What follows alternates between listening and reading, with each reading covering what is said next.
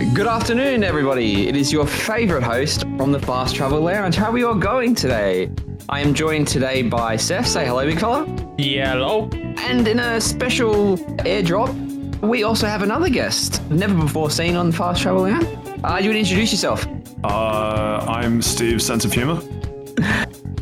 You haven't seen me for the past 90 plus episodes, but I do exist. I'm very lonely. I don't get fed. Once again, I'm trying to do a funny and I always get one-upped. Just Can you tell take me the about reins the back. condition of the room you're in? It reminds me a lot of the womb. I'm crying right now. I thought I was going to do something really funny. No. You know what? I'll indulge you, Steve. It was just. I just wanted that first bit, the surprise, and you'd be like, "Wait a minute, we agreed that I'd host again." But no. I mean, he is. He's already in the chair. I mean, that did take me by surprise. I was about ready to just punch you over the internet for taking away my hope. Sorry. Welcome back to the Fast Travel Lounge. You're listening to episode, what are we at, 94? I think that was the last. You missed a couple there. Hang on, what? What do you guys Yeah, so we actually count the episodes where you're not on as canon episodes. So it's really only episode 6 or 7. Man, we've been doing a lot of beach episodes, huh? Yeah, no, I'm sorry, but we weren't putting this podcast on pause just because you decided to leave and have a good time without us. I failed to see the connection. That absolutely seems like the right call. I unequivocally see this as a win for me. Okay, right. What episode are we up to then? This would be good old number 97. 97? What the? Wrong, 98. Man, you don't even know what you're doing. No, I don't. I was hoping I'd catch him off guard. Why was 98 scared of 97? I genuinely have no idea. Because 98, 99, I don't know. I'm a bit excited because you're back, Pat. I'll be quite honest with you there. Thank you. It's good to be back. That's absolutely a lie. I would much prefer to continue being on holiday, but we'll make do. We'll make do with what we have. I'm Patrick, as always. I'm joined by Seth and Steve. I know that Steve already did the introductions, but it feels wrong to come back and not just go through the motions, you know. So Japan quickfire. Let me try and preempt as many of these questions Konnichiwa. as I can. Yep, that is one of the Japanese words. Yep, you're on your way. How many Japanese words did you learn? A few actually. I learned that I'm gaijin, which I'm told is like a very cool person in Japan. Also very tall. No, genuinely, I would not want to be any taller traveling through Japan. The 6'2" is like the absolute limit. Part of my skull is embedded in several like parts of ceilings from just not needing to, like, I don't need to make a conscious effort to like walk around and duck in New Zealand, but man, did I learn quickly in Japan that that's not the case. Even some of the like subway stations, they just have the ceiling like an inch above my head, which, to be fair, I can walk unaided and it like I don't need to duck. But just to have the ceiling that close just freaks me out. But Japan quickfire. Let's see. I had like a big list of things I was going to just rattle off. I did a bunch of touristy things. I did not do Mario Kart on the streets. I did not. Genuinely, I'm like 1 centimeter too tall. Short king, we win. We always win. Yeah, you would. So when Steven and I go, we can go Mario Karting in the streets. You absolutely can go Mario Karting. Although, actually, I never saw anyone Mario Karting in the streets either. So I think they've actually made that recently illegal. Like it wasn't the most safest thing or something. Or Nintendo. Well, probably not, because Nintendo shut it down. You needed to get a license from Panda Global to host your own on the streets Mario Kart tournament. Nintendo got the Pinkertons over. Let's see what else. I did Shibuya Crossing. I booped the nose of the goodest boy at Shibuya. No, right on. I did the Glico Man pose. I did an onsen. I ate a variety of very interesting and cheap food from various convenience stores. I don't think I was that much of a nuisance. Only went to one store where you could just smell the BO. That was the manga floor of like a big department store, and in and out of that pretty quick. Oh boy. It's nice to know that's international. What do you mean? Like people that read a lot of manga or watch a lot of anime, they have a musk, and it seems to be like universal. Oh, I see. Yeah. The only place that could have smelled worse would have been the Maid Cafe. Did you go to a Maid Cafe? I did not go to a Maid Cafe. I did not go to a cat cafe. I looked through the window of a Teapot Pig Cafe, and that looked kind of interesting, but did not go in. Also, it was full. Oh, question. Full of Teapot Pigs. Hold on. I got like another couple things. I got gotcha'd. I got suckered into a lot of the little gacha pods that they just have everywhere. Alcohol is insanely cheap, and there's one other thing. Oh, there was one other thing. What was the other thing? Great chat. Oh, and I rode the bullet train. There we go. That's nice. the quick checklist. What was your question? Did you do the thing that would have made me really upset and go to Akihabara and see all the cheap pre-owned consoles? I did go to Akihabara. I went there a couple times. That was actually with the BO floor. That was in Akihabara. We actually randomly in an isekai met an American guy who was over in Japan specifically to find old like Nintendo video games. So he knew his shit all around Akihabara. You just call it like you had an isekai moment? That's what I'm pretty sure that's what you just said. That's no, I think you just misheard. Oh, okay, never mind then. Please ignore this part. Edit this out, Seth. Unless I'm crazy, I'm pretty sure like the small bars that you go into are isekais. Ah, never mind. I could be totally off base with that. I actually didn't hear anyone say what it was that we were doing, but you know what? Fuck it. I need to look this up now before I get cancelled after. Well, I thought you said isekai, like one of those animes where you get transported into another world. I mean, to me, I thought it was the same. Oh, izakaya. Ah, okay. Close. My mistake. Very, very close. Yeah, okay. I can see how I got confused there. Yeah, type of informal Japanese bar that serves alcoholic drinks and snacks. Yeah, izakaya. There we go. So at an izakaya, I met an American guy who was traveling around Akihabara trying to find stuff. I was in a few places to look for a couple things specifically, but not for pre-owned consoles. But I did see that pre-owned consoles were available. I didn't check the prices. I was told not to check the prices because even if they are cheaper than in the West, they are still very expensive. Yeah, but they're still like significantly cheaper than the West. I'm sure, but luckily I'm not really in the mind of needing to own or needing to go find a pre-owned console. It did actually occur to me. PS Vita. Yeah, exactly. It did actually occur to me going through a couple of these places because a couple of the places sold like PSP games and things. Funnily enough, I don't know if I saw the PS Vita game section, but the PS Vita has games in that. Yeah, there we go. But I did wonder if I was to try and find another person with a Vita, how easy would it be in Japan? Not very. It didn't sell very well there either. Cool. Yeah, I think the quickfire got me. I guess in case other people are interested, spent 3 weeks there. 1 week in Tokyo, a couple days dotted around the place, moving from Tokyo down to Nagoya, Osaka, Hiroshima, and Okayama, and then back to Tokyo and out again. So little smattering of places. Very cool. Very, very enjoyable trip. Would go again. Mad, keen. I'm planning to go in about 6 months or so, so maybe I'll hit you up for some recommendations. Maybe you will. Also, side point, there are so many fucking Australians in Japan. Like, holy shit. Really? It's real interesting. I guess it's like a cheap holiday trip. Cheapy-ish. It's no Bali. Cheaper than, Bali is like the number one choice, and that's for like all the Surfer Bros and like Sydney Siders. Bogans. Yeah. Bogans. But if you want to go out further, I think Japan is like the cheapest. Yeah, there's a couple of good deals you can pick up as well. Like, it's also that the yen is just like crazy weak right now. Yeah. Is it? I might buy my yen now. Australian dollar to yen. 97. That's not too bad. Remember one time in like year 7 when we were doing Japanese in high school, our teacher was like, "Oh, it's 1-to-1. You should buy it all now." And I didn't understand what the fuck you were talking about. That's fine. Well, yeah, no, it's real interesting. Oh shit! It was down to like 88 last year, man. You did all right. Yeah. Sorry. Yeah, man. Good on you. When you're a non-Japanese person in Japan, you suddenly notice all the other non-Japanese people in Japan, and if they are either American or Australian, you hear them before you see them. Yeah, that's it. It's fucked.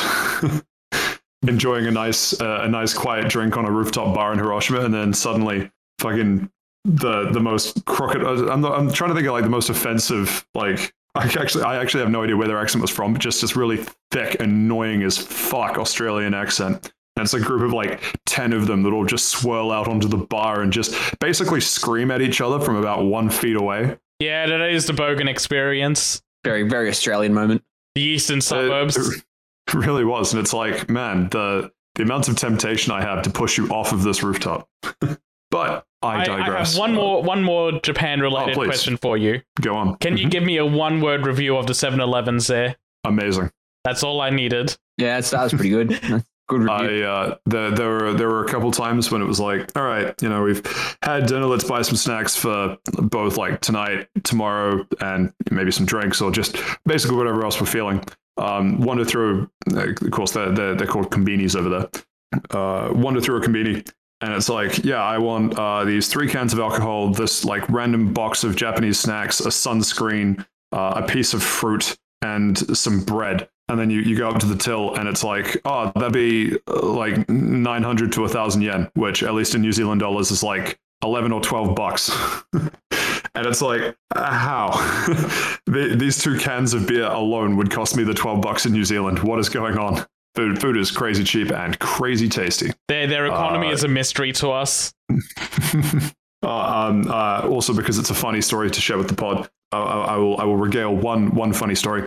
So if you're traveling around Japan, chances are you will purchase a Japanese rail pass beforehand, just because it saves money on buying bullet train tickets. So we couldn't ride on the super fast bullet train because we didn't want to pay for the crazy expensive Japanese rail pass. But we still got like it's still a bullet train. It's still fast. And so so you have that, and then you have there's probably some equivalent with wherever people are listening from, but like a bus card for like intercity travel, a bus card that you can use on trains and basically all public transport, and also vending machines, which is cool, and purchasing some from konbinis, really, really useful. And so normally, if you are traveling between cities, and this was us traveling from Hiroshima back to Tokyo, you only want to use your Japanese rail pass because there's no point using your bus card to travel several hundred kilometers. And so where we got dropped off by the bus at Hiroshima Station, we couldn't use our JR pass to get into the station. And we didn't know how long we had to try and walk around the building to find another entrance. So we're like, fuck it, let's just use our bus pass to get into the station. And so for anyone that doesn't know how a bus pass works, normally if you tap into somewhere or tap to use something, the system expects you to tap to stop using it, like when you get off the bus or get off the train. And so we didn't do that. And so we made it all the way to Tokyo, and we tried to get out of Shibuya Station with our bus card. And that was when the system went, hey, you need to go see someone at the ticket office. I don't know what's happening with your card. And so we go and see this lovely little Japanese woman sitting behind a desk in the ticket counter who doesn't speak much English, nor do we speak much Japanese. And so I hand her my card, and she scans it, and the only word out of her mouth was Hiroshima, and then looks at me, and then tries to figure out if I've committed crimes. Oh, no. By somehow making it several hundred kilometers without tagging off my bus card. It was just the look of genuine concern in her eyes. And I just know that when she would have hit her like lunch break or whatever, she would have walked into the break room and been like, you have no idea what the fuck just happened. So get this, these 2 white people came in. No, it was very funny. It was all sorted. We showed her that we had bullet train tickets, and we thought about trying to explain, but she just waved us through, and we thought probably better to just chalk it up that we're just dumb foreigners and then leave it at that. But yeah, Japan, very fun. Highly recommend people go. At least there was an active effort to try and make the situation better and explain, because I've heard many situations of people going and traveling to Japan and just going, yeah, no, fuck the rail system. I'm just going to steal a ride. Yeah, and if you do steal a ride, you get in a lot of trouble. So the closest that we came to doing that was, so you use Google Maps for everything, right? And Google Maps is like, catch this train from this station at this platform. You're like, yep, sweet, I can follow instructions. And so we did that. And I'm not going to say where we were or which train we tried to catch, but suffice it to say, it should have been a very easy jump. All we needed to do was jump on a train for 2 stops. And so we jump on the train, and then we look where we are on the map, and we look where the station we're trying to get to, and they're moving in opposite directions. And we're like, there is a chance we're on the wrong train. And then we hear a big smattering of Japanese come over the tannoy, and then the automated voices also go into English for people like me. And so the English voiceover says people in the car that we were in, like car 7 or whatever car number it was, is fully reserved for people with first class tickets. And we're like, we are on the wrong train. Ooh. And so we just bailed out at the next station and waited for a return trip. But yeah, I can see why people would try and take advantage of the system, because it's a culture of like, there's no need to take advantage of the system, so no one expects you to. The number of times people just like leave bags places because it's so safe, you could absolutely just take advantage of that. Like you could probably just talk your way or sneak onto like buses or trains and stuff. But so much of the culture is like, well, why would you do that? Like, why would you be a bad person when you could just not? Okay. Now you've got me really excited. I do want to go. Do it, and then do the onsen as well. It's a weirdly enjoyable time. You get you and like 10 to 12 of your best friends, and you just all hit up the onsen together. I'm not going to comment on that. As long as you had fun, my friend. Just like one of my Japanese animes, I'll say that. Yeah, exactly. Yeah, there we go. Just say that to everyone that you meet. Konnichiwa, Naruto. And you walk around waving an American dollar in their face. You're like, you know how much this is worth? And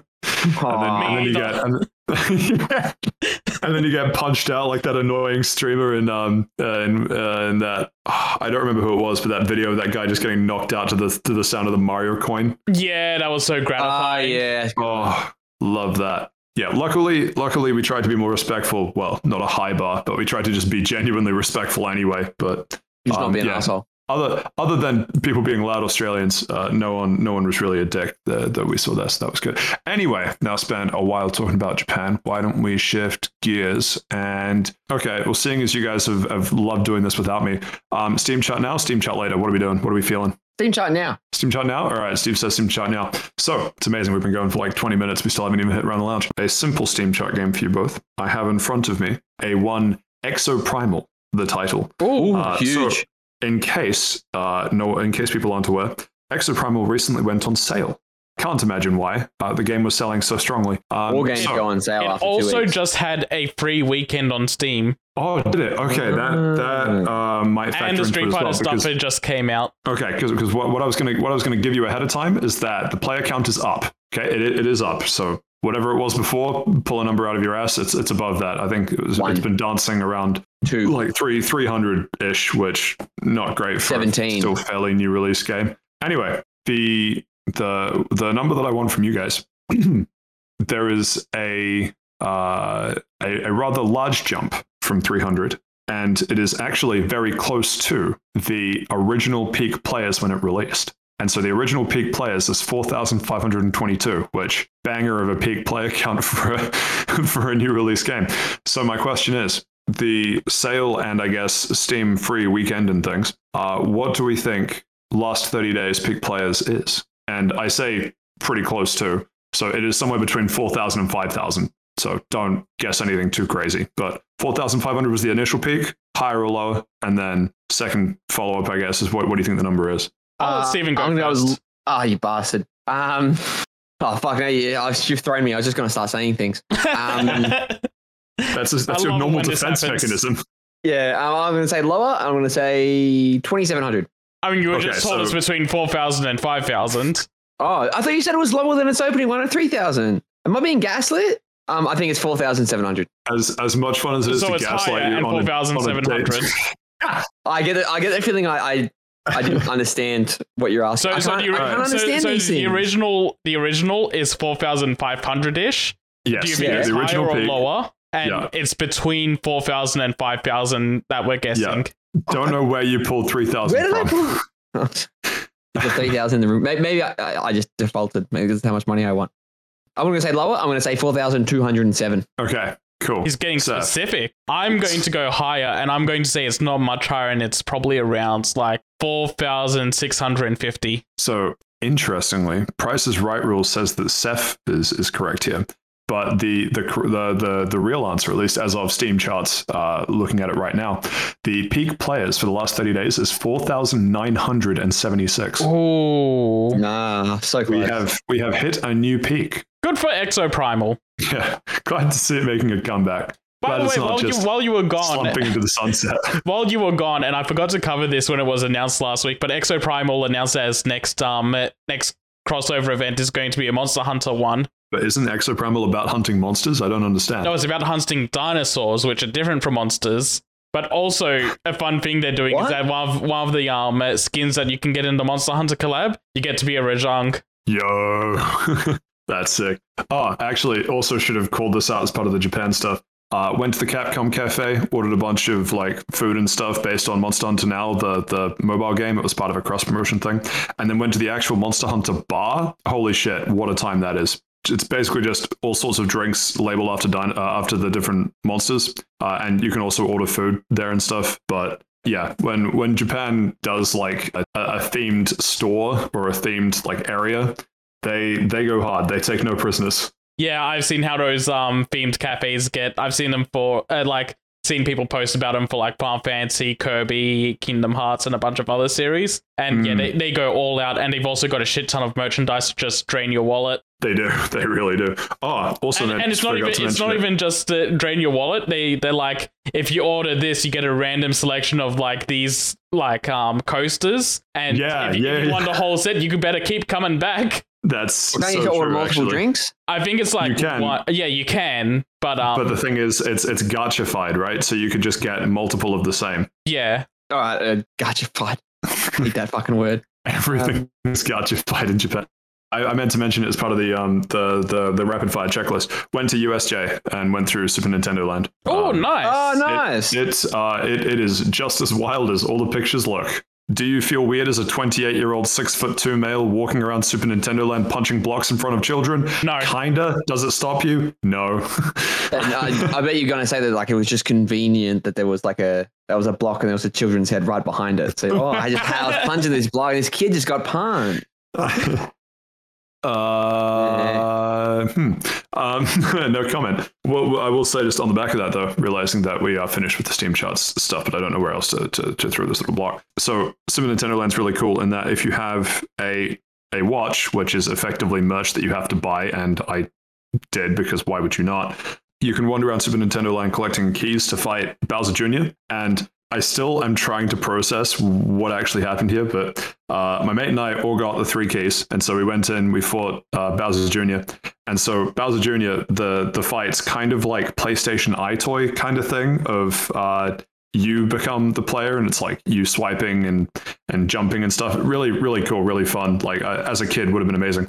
But there was a dude who looked about 30, came in late, fought Bowser Jr., and then didn't even and just like left before the ending cutscene had played, and then it shows everyone like 5 times a day. Exactly, and then everyone's scores show up on screen, and that dude smoked everyone else in the room.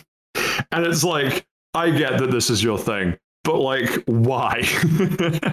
Like I thought I was doing pretty well, and my score was like 40, which I don't even know if that's good or not. But then his score was like 120, and the next highest was like 80, and it's just like, cool, man. I don't know. You've got some like game thing that you're trying to work towards. That's cool. But no, it was just quite funny. It was like, comes in late, kills Bowser Jr., refuses to elaborate, and then leaves before the ending cutscene. Anyway, Steam charts is done. Round the lounge. So I'll go first. I was in Japan. Didn't know if I. I don't know if I mentioned that to you guys. You should say something next time. I just thought I just didn't know. I thought you just had a stroke. You've just been talking. Wait, you guys are real, right? I'm not just recording this by myself. Not schizophrenia. Read out your credit card number to prove that I'm real. No, and then I'll prove that I'm real. Oh, I see. Yeah, gotcha. But I'll prove that Dead's real as well. The true human experience. So yeah, Japan for the past couple weeks, but still managed to sneak in something to talk about other than Japan. Don't know if we'll get to it this week though, because Japan's already taken quite a bit of time. I saw Teenage Mutant Ninja Turtles Mutant Mayhem on the plane over there. In fact, I have thoughts. If we talk about it this week, then cool. Otherwise, that will be what we talk about next week. Anyway, Steve, other than trying to derail the conversation into how you're going to Japan in 6 months, and I guess that's cool for you and all, but like, what else have you been up to? Quick, you've missed it, but I've been doing like Pokemon updates because I'm trying to become a Pokemon master. I did all right on the weekend. Yesterday. Oh yeah, how was your tournament on Tuesday? Yesterday's tournament was really good. I also played on Friday and Saturday as well. Did absolutely dog shit. So on Friday and Saturday, I played probably 12 games and I won 3 of them. and one of them was from a buy. So not my best performance. It was just like They're just people, Steve. You can't just like reduce them to that. I still will. Especially when like you get the buy and it's your only fucking win. Start crying. But yeah, I just wasn't playing that well. So then on Tuesday, I was like, fuck, do I really want to go? So I ended up going. It was a mid-season showdown, so it was bigger. There was about 28 people or so. I had a great time. Played really well. There was 5 rounds and I won 2 of them. One of them I nearly won. It was just like a misclick on my end. Well, not a misclick, but just an error of judgment because it scored the end of the match. And then in one of the other matches, the guy, I burst him a couple of times and I don't know what it is, but he can literally see into my mind. Like he knows what I'm going to do. It's literally I just literally got outplayed like the whole fucking game. It's fucking frustrating as. Punch yourself in the head to confuse him. I think you would have blown my brains out there because it saves some time. Oh, it's you. It's first and you. Cool. Mad surrender. There you go. All the best. But yes, yeah. So really impressed with that performance. My next tournament is in Brisbane for the regionals. I'm going up there. I've got a hostel and stuff, so I can do it on the cheap. But yeah, in terms of other video games I've been playing Cassette Beasts, which is essentially a Pokemon ripoff that is like, we've got Pokemon at home, and it's like an official release and it came out on Game Pass and stuff. It does feel like I can tell it's got the formula from Pokemon, but there's a lot of things that it's like, cool, we'll improve on this. And then it's a lot of stuff that's like, nah, let's just shit the bed with this. But I'll get into that when it's my turn to speak on the lounge. Over to you, Seth. Yeah, so I played and finished Super Mario Brothers Wonder. I'm going to get a little controversial with that game and say I think it's a little overhyped. Boo, this man. Popular thing bad. Not even bad. I just think people are treating it like the second coming of Christ, and I'm just like, it's good. Not that good, but it's good. See, what's fascinating about that is that I hummed and hawed. So I was over, first of all, really just interesting on most Japanese subways, just seeing Mario Wonder trailers just playing.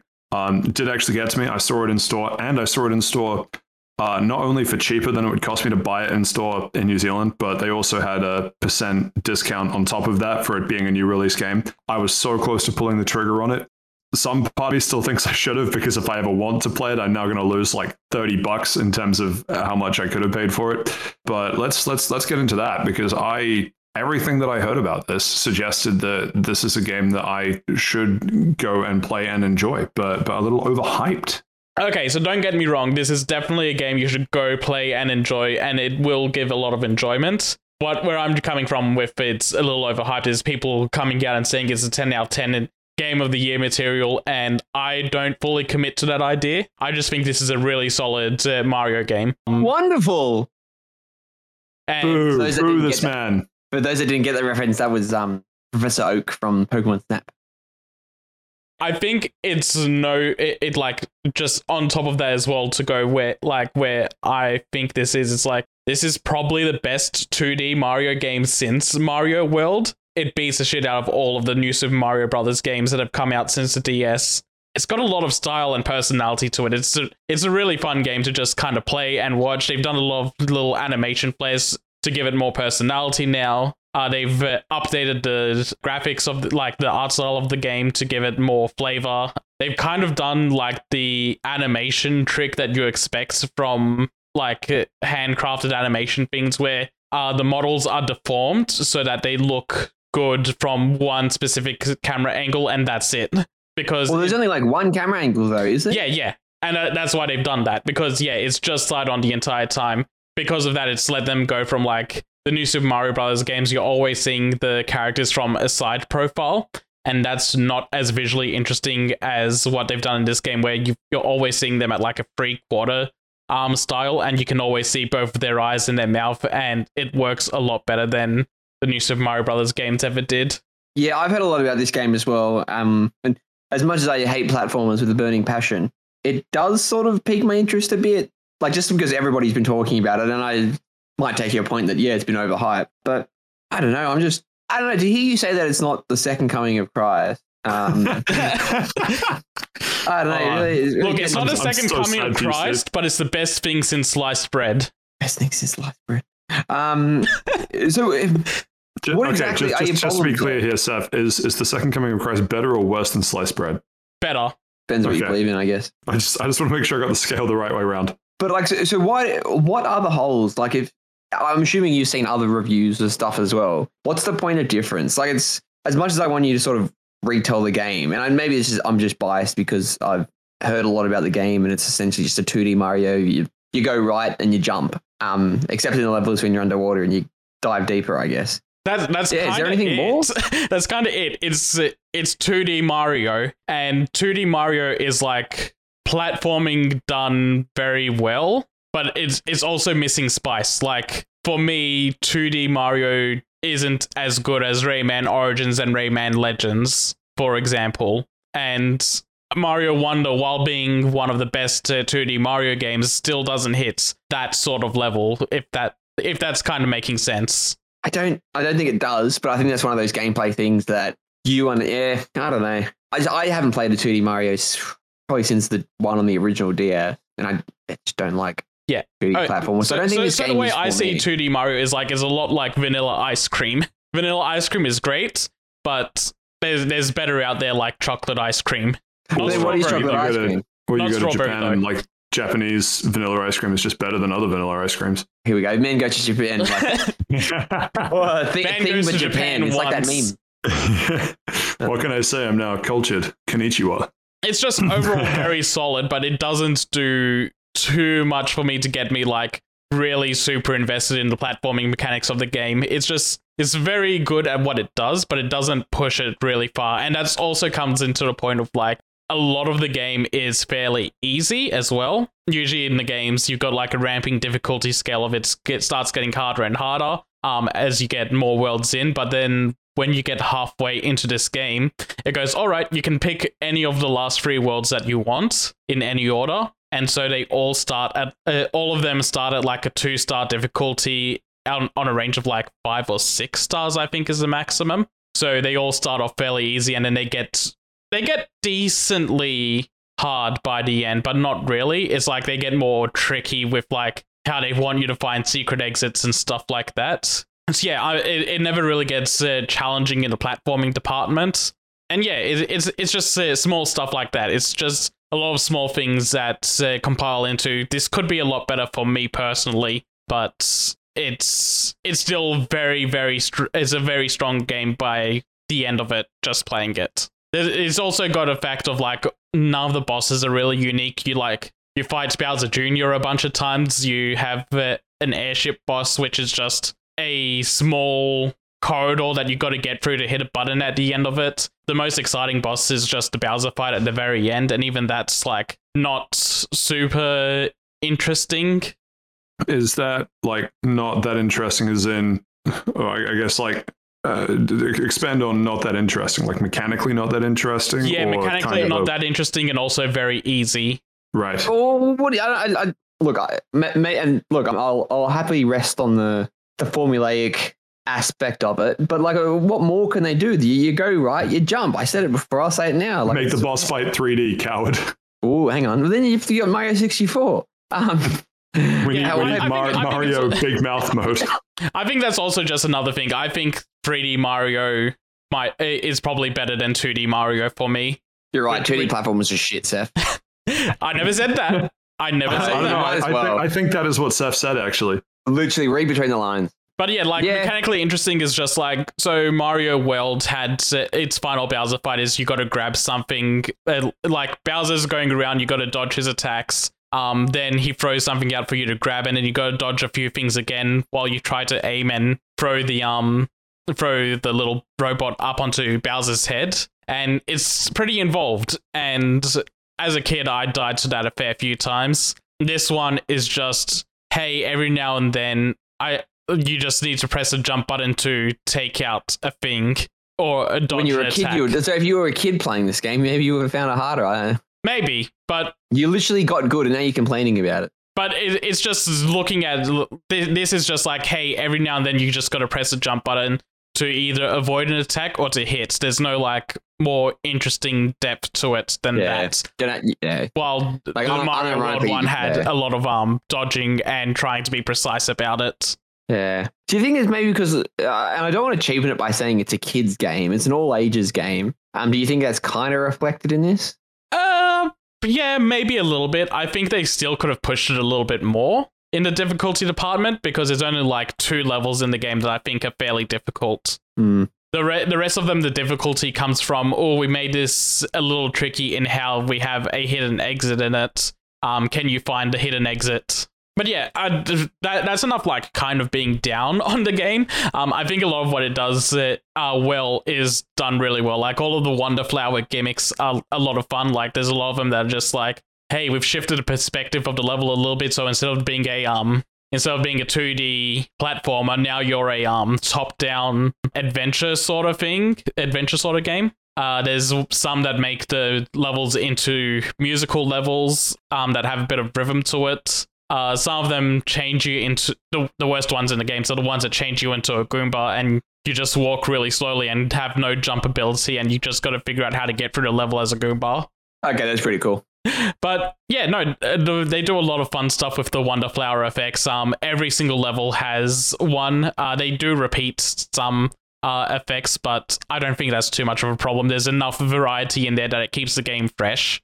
Yeah, those are a lot of fun. The elephant power is kind of whatever, but it's fun to just have the ability to just attack anything that's right in front of you. And the new drill power up that they've done in this game seems to be a speedrunner's wet dream, because you just dig into the floor or dig into a roof and you go at like double the speed while avoiding everything.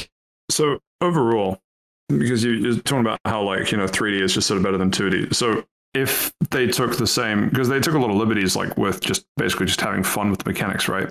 If they'd done that in a 3D game, do you think it would have been better? Or is it kind of the best of what they have within a 2D game and it's just not quite the second coming of Christ? I think it's that they don't push the ideas far enough. It's fine in a 3D game, it'd still be about the same. It's just that what's here is like they got it to an acceptable level where it's like very polished and very good. But they could have pushed some things a little further to just make them either a little more interesting or a little more difficult, because it feels like they get to a point where, in terms of difficulty and being used to a mechanic, they got it to just to the point of like the middle ground of being just acceptable, and then they never hit that last gear to make it really challenging. And like you get through a section and you kind of have like that sigh of relief of like, I did it sort of feeling. Right. So quick follow-up question to that. If I pull one of the 10-year-olds I have living in my basement up to the microphone right now and asked him if it was difficult, let's not focus on that part. But if I was to ask them after playing Super Mario Wonder whether they thought it was too easy, do you think they would agree? I think it depends on like the person's aspect with games. Like it seems like what you're trying to say, Seth, is that the way that Nintendo's designed this game, it's designed to be approached. Whoops, just shot my phone. That's going to fuck up the audio. I thought that was the 10-year-old trying to escape. You know what? No, I'm not going to dig that hole any further. By the way, you dug it deep enough. No, it's just a tomb. Those kids are dug it deep enough. It seems like that Nintendo's tried to go more of a all ages, all game history type of thing. Like they're trying to get everybody to play this game. With the amount of Switches they've sold, like a bajillion. The game's already sold like 4.3 million. Yeah, and how many Switches are there? 1% probably. At least 4.4 million. I think it's at 130 million. Yeah, it's all those stats. Yeah, so it's like what, just under 1%? Just over 1% of people own this game. I guess fucking huge stat considering some people own it. Anyway, it doesn't matter. But yeah, it seems like what you're trying to say is that they've made everything a lot more, I don't want to say accessible because I don't think that's fair. Approachable. But approachable, better. There you go, there. Fantastic word. But it's like at the same time, they sort of alienated the, I don't want to use it, hardcore game. The true gamers. Yeah. But it's also like... You're right, Seth. The main story being approachable is fine. Where the disappointment really sets in is the special worlds. Like if you've played 3D World or even the new Super Mario Brothers games, you have like this whole Star Road at the end where they have like all these really ball-bustingly difficult levels. In this game, they have levels where they take some of the Wonder Flower gimmicks and try to push them to an extreme, and they don't really hit that level of being super difficult. Maybe for a child they'll be more difficult and they'll spend a fair bit of time on it, but yeah, for me personally, they for gamers like myself, for me personally, it didn't hit super hard. And then like the champion road level of this game wasn't as satisfying as previous Champion Road levels either. Right. Yeah. Okay. I think that helps contextualize where you're coming at it from, because it is always funny to me that, like, I've had this discussion with a few other people where I enjoy a game and I play through a game, but because I'm not dying repeatedly, someone will always ask, why don't we just turn the difficulty up and make it harder? It's like, no, I'm enjoying this. Yeah. I don't want it to be a challenge. Yeah, it's just when the part of the game that should be challenging isn't challenging is where I'm coming from. Yeah, sorry, it took like 15 minutes to get that point driven to the right direction. Hey, the audience and the 10-year-old kid, thank you for finally getting there. But yeah, no, overall, it's still like super enjoyable. I do like playing the game a lot. Like, it just feels good to play. The gimmicks in it are fun. They do a lot of interesting things with the new enemy types in the game. I do want to say the new Toad replacements, the Poplins, I think they're called. They suck. Hey, wait. What do you mean they replaced Toad? So this game takes place in the Flower Kingdom instead of the Mushroom Kingdom. So instead of mushroom citizens, we've got little flower seed people. I don't like this. Yeah, I've seen those pictures. Don't worry, weird. I also dislike them because, hey, Bowser came. He's prepared. Good for him. Oh no, he failed. No, not November. He's preparing a doomsday weapon to unleash a mega wonder all over the kingdom. Oh, no, that's what he called it. And Jesus. I get to the third world, and there's this Poplin that's like, "Oh, hey, I'm like the master of this area. I'm going to go from my final area where the royal seed is, and come introduce myself at the beginning of the world." Yeah, I'm just flying right past that. Don't worry. We'll get there. And so he starts talking to me at the beginning of the world, and it's the little prince that's with me. He's like, "So the world's in danger. Can we just have the royal seed and leave?" And the Poplin's like, nah, you have to pass my trials to get it. I could give it to you, but I'm not going to. You have to earn it. It's like, my brother in Christ, your kingdom's in danger. Just give me the MacGuffin so I can leave. But then we don't get a cool training montage with Chris Pratt and Anya Taylor-Joy, or whoever Princess Peach. I forgot. It was Anya Taylor-Joy. You got that right. Cool. It would have been embarrassing if you said like Scarlett Johansson or something. Yeah, it would have been.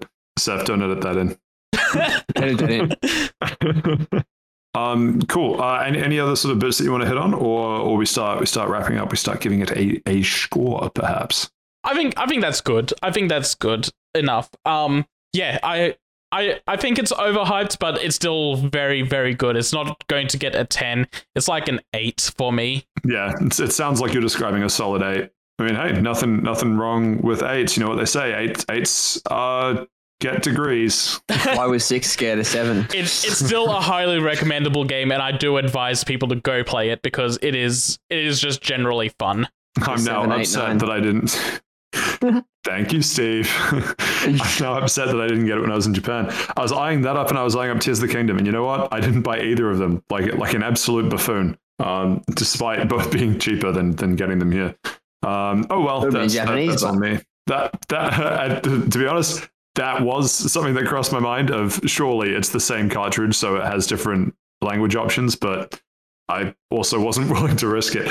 Anyway, thank you for that, Seth. Why don't we change tack? I'll quickly interject actually with Teenage Mutant Ninja Turtles. Sword on the Plane. I was kind of into it, both from the animation style. I'm talking about like seeing trailers initially.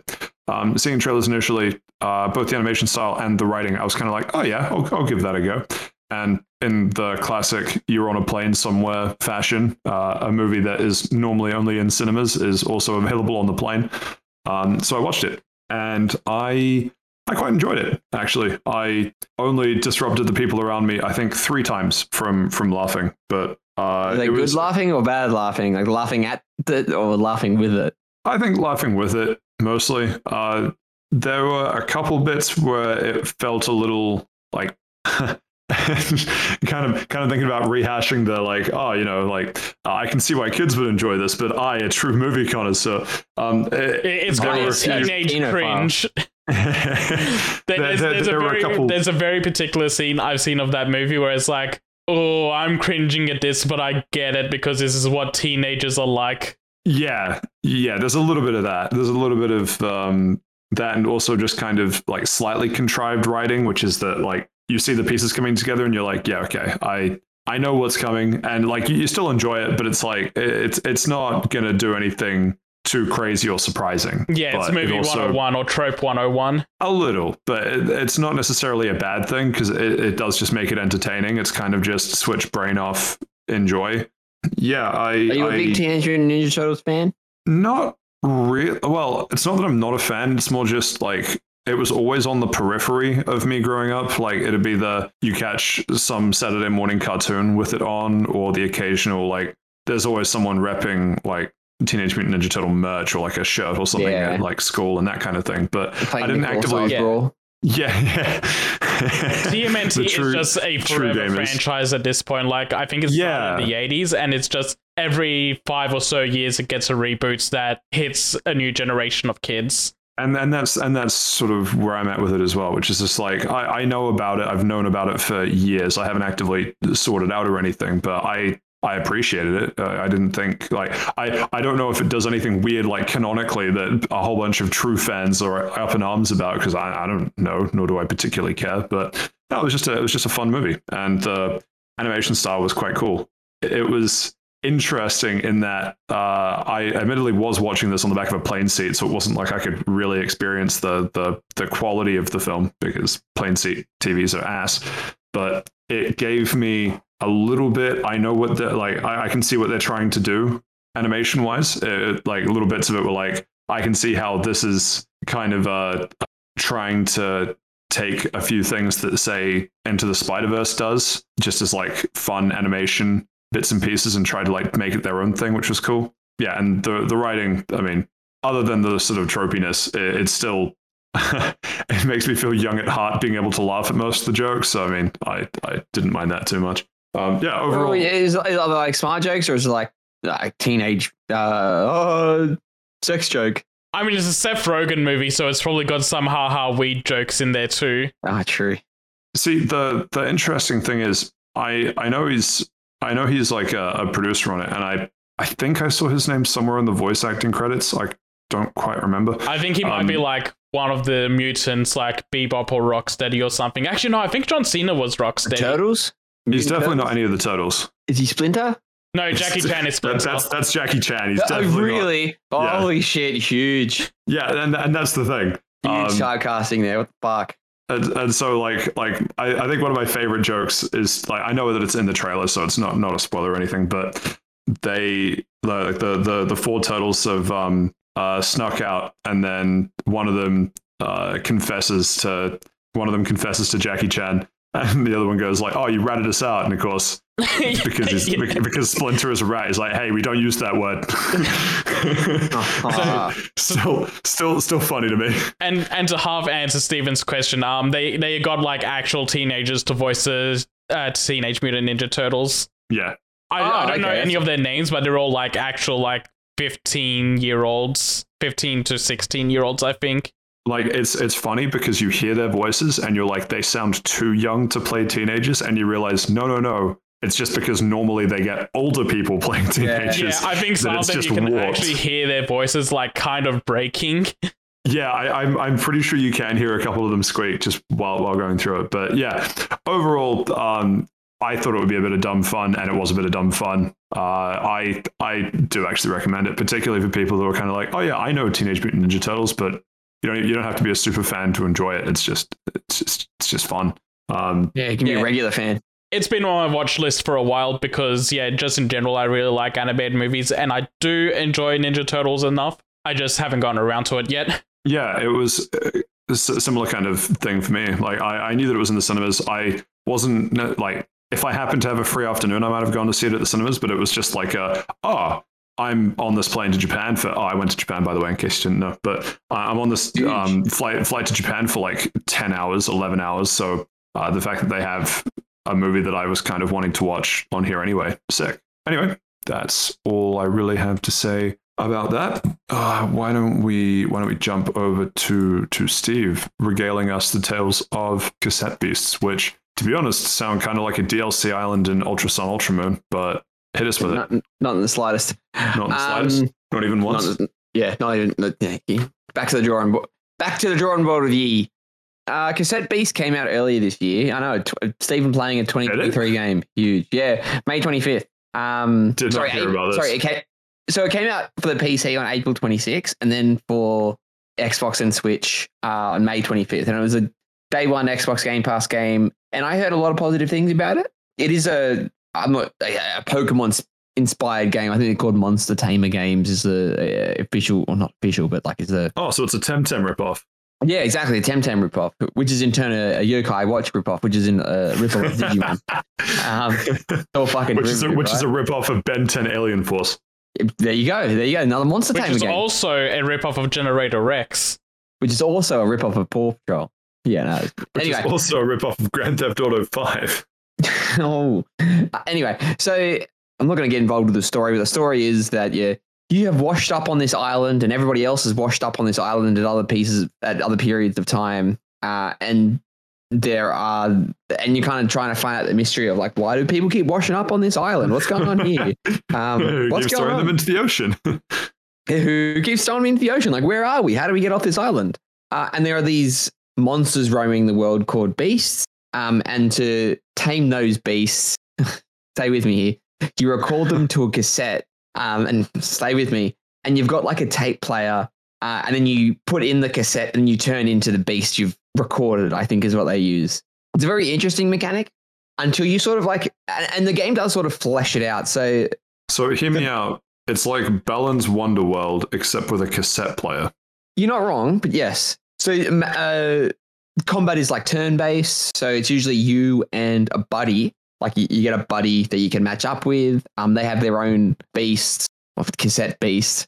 And you can sort of swap it out, give them their own beast. Take their beast away because they've got really good and rare beasts. And then give them a shit beast and then disband them and get the actual person you like. Yeah. It's very, very funny. Love that strat. Yeah.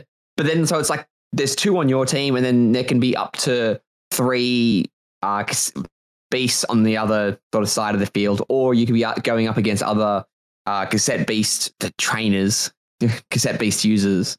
And it sort of becomes either like a 2-on-1 or a 2v2 or even a 3-on-2. And it's kind of interesting when you're versing up against like other trainers because so it's split into there's your health as the health that your character has, and then there's the health of the beast that you transform into. Once your cassette beast is out of health, there's a brief period of time before you can switch in a new cassette beast, and you can get hit with other attacks, and that will whittle like your health down, and that health is 0.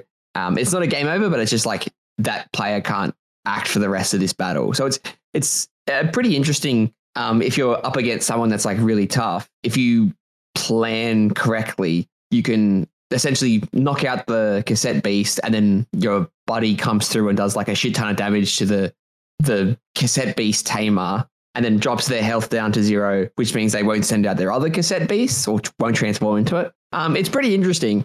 It's just fucking weird though when you really think about it. Like, so can I just get this straight? So other monster taming franchises like let's say Pokemon, for example, the one that we're all familiar with. Hold on. I just want to get one thing straight. This doesn't sound like a monster tamer. It sounds like Animorphs. That's what I was getting to, Seth. Is that monster taming, you're battling with creatures that you have tamed and controlled, whereas it sounds like here you transform into something and literally beat another person to death. Yes, but they've transformed as well, so it's play-ons are cool. Yeah, you're right. But it's still can you ever transform into Seth, thin ice? You've been to Japan. You know what Kamen Rider is now. So if I were to transform into a cassette beast, could I attack another person before they transform? In which case, like how does that work? Is that get that sneak attack bonus? Like it's like the sneak attack bonus, but it's also like if I find a cassette of a pit bull and then transform into it, am I just like lasering in on children, or like what am I doing here? Yes and no. Like it's as long as they're transformed, you can't really hit. You're not hitting them. You're hitting the cassette. Then when the cassette drops to 0, you can hit them, but there's only it's like one turn before they transform into it. So their cassette drops to 0, and I say I attack their life points directly, and then fucking kill them as a beast that I've dressed up as. Pretty much, yeah, you're not wrong. And there's a couple of times where like I'll be a little bit over leveled to the area, and I'll do like a multi attack. So let's say I hit 5 times. The first 2 will knock out that cassette piece, and I got 3 more attacks left, and they're going straight towards them. It's like, oh, But yeah, they're just missing teeth. Yeah, after like 1 attack. It's pretty grim when you think about it. But that sounds fucking brutal, actually. Yeah, and you can definitely, especially because it's a weird Pokemon spin-off, they've got their equivalent of gym leaders, which are called Rangers. And like they're a bit harder for reasons I'll get into later. But yeah, and our way to outmaneuver them is to be like, okay, I'll drop their cassette beast to like 0, and because it's sort of like a overflow damage, if the cassette beast is on like 1 and I do 50 damage to it, it takes 1 damage, and then the person takes like 49 damage. So I've taken a big chunk out, and my other one comes in and just beats the shit out of him. It's like, cool, whoa, I won. I beat your gym master puzzle. And that is a way to play. You do have to position yourself very well for it, and it can get a bit hard. But the thing that really shines with this game, and I say shines in a way because it's a very different point of like uniqueness. It's because there is, of all the different types, you've got like beast, astral, poison, air, plastic, metal, fire, water, ice. So you got all the standard ones, but it's like how they interact. So for example, my guy really just threw plastic out there and said, you've got all the standard ones. Yeah. Okay. That's fine. So for example, if you got your standard one, so let's say a fire beast, there's no consistent thing. So a fire beast uses a fire attack on grass type, of course, it's going to get burned and it's going to take damage every turn. But if you use a fire type attack on a water type attack, it gets steam healing. So it heals for 3 turns, which is pretty interesting. And it's also similar to, or not similar, but like weird type of interactions. Like if you're using, I think an air attack on an electric type, the electric type gets a status effect called a conductive, I think it's what it's called, which means because it's conducting electricity, all of its next attacks will hit all the opponent's party. Like instead of like targeting 1, it'll target 3, which is pretty interesting, which means you can get to some, it's like, all right, cool. I'm going to use a lightning attack on myself so that the air beast does like 40 damage to everything on the screen. It's pretty interesting. It's a lot to sort of take in and digest. And it's kind of ones that like sort of make sense. Like if you use a fire attack on plastic, because if you burn plastic, it turns into like noxious air. I think it makes the plastic a poison type, which is kind of a bit different. I mean, it makes the plastic a poison type, but you've also just fucking melted the plastic cassette beast, haven't you? Pretty much, yeah. But because it's a poison type now, if a poison type uses an attack on a fire type, it counts as fuel, which means the fire type bonus goes up. There's a lot of it's a lot of like weird interactions, and it's kind of a lot of things that it's like, oh, okay, that sort of makes sense. But then you'll do other things, and it's like, no, I don't know why that's a thing. Do you get like dual typing, or is everything monotyped? No, so everything is monotype, but very big heavy caveat here is like one of the core mechanics it introduces to you is fusions. So you can fuse with your Pokemon fusions. Yeah, let's go. Pretty much. So there, I think, are about 130 individual cassette beasts. And when you're with your partner, 130. Come on, Pokemon got 150 back in the 90s. Well, no. Hang on a second. If you let me finish. So never. All right, good, Matt. All right, good. You can finish it then, big fella. Fucking idiot. Yeah. So go. I'm pretty sure I know what Steven's going to get into next because I looked at the Steam page. But there's also fusions.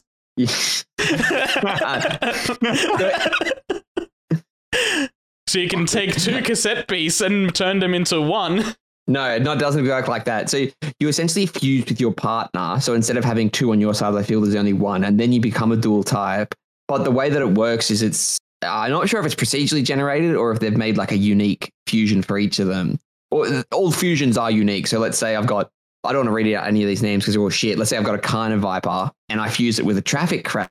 It creates something that's a poison plastic type. And is unique in the sense of the stats are combined. The design is different, but a combination of both of them, and you've only got 1 health bar. I love the idea that somewhere in the world of this game, you have a cassette beast ready to go, and you're like, I'm going to transform into Traffic Crab. Also, in Traffic Crab, it's literally like a crab with a traffic cone on its head. and then that evolves into Weaver Light, which looks like a little crab with a traffic light for a head. And of course, that evolves into Lobstacle, which is a weird little lobster thing that's just made out of like traffic cones and obstacles you'd find on the road. The names are pretty cool. I'll give them that. You've got a cat with a TV for a head, and it's called Kitelli. And naturally, that evolves into something called Cat 5, like a Cat 5 cable. You've got a dog one that's called Papa Cut, and then that evolves into Southpaw, and it's all dog based. But my favorite is like that's so good, actually. Yeah, but my favorite way to use that. My favorite of all, and I think I've seen 50 of them. My favorite is the what's it called? Hang on, I'm looking it up here. The Bulletino line. So you got Bulletino, which is literally a bullet, and then that evolves into Velocirifle, which is a T-Rex with a like a gun for a head, and then that evolves into Artillerex, which is essentially a big fucking gun with a cannon in its chest and no arms. It's pretty cool what they've done with the designs of the beast, and they do sort of feel a bit unique. But there are like a couple of dumb ones. Like there's this scuba seal one. I think it's here it is, dive eel. It's literally a seal with one of those old timey diving helmets on, and then that evolves into Scubalorus, which is a walrus with the same fucking thing. There are some things where it like doesn't really do a lot. Wait. It's a walrus with the same thing. And do the tusks go through the front of the mask? Yes, it does. Or at least underneath the mask or something. You leave my boy Scubalorus alone. He did nothing wrong. I think it looks fucking dumb.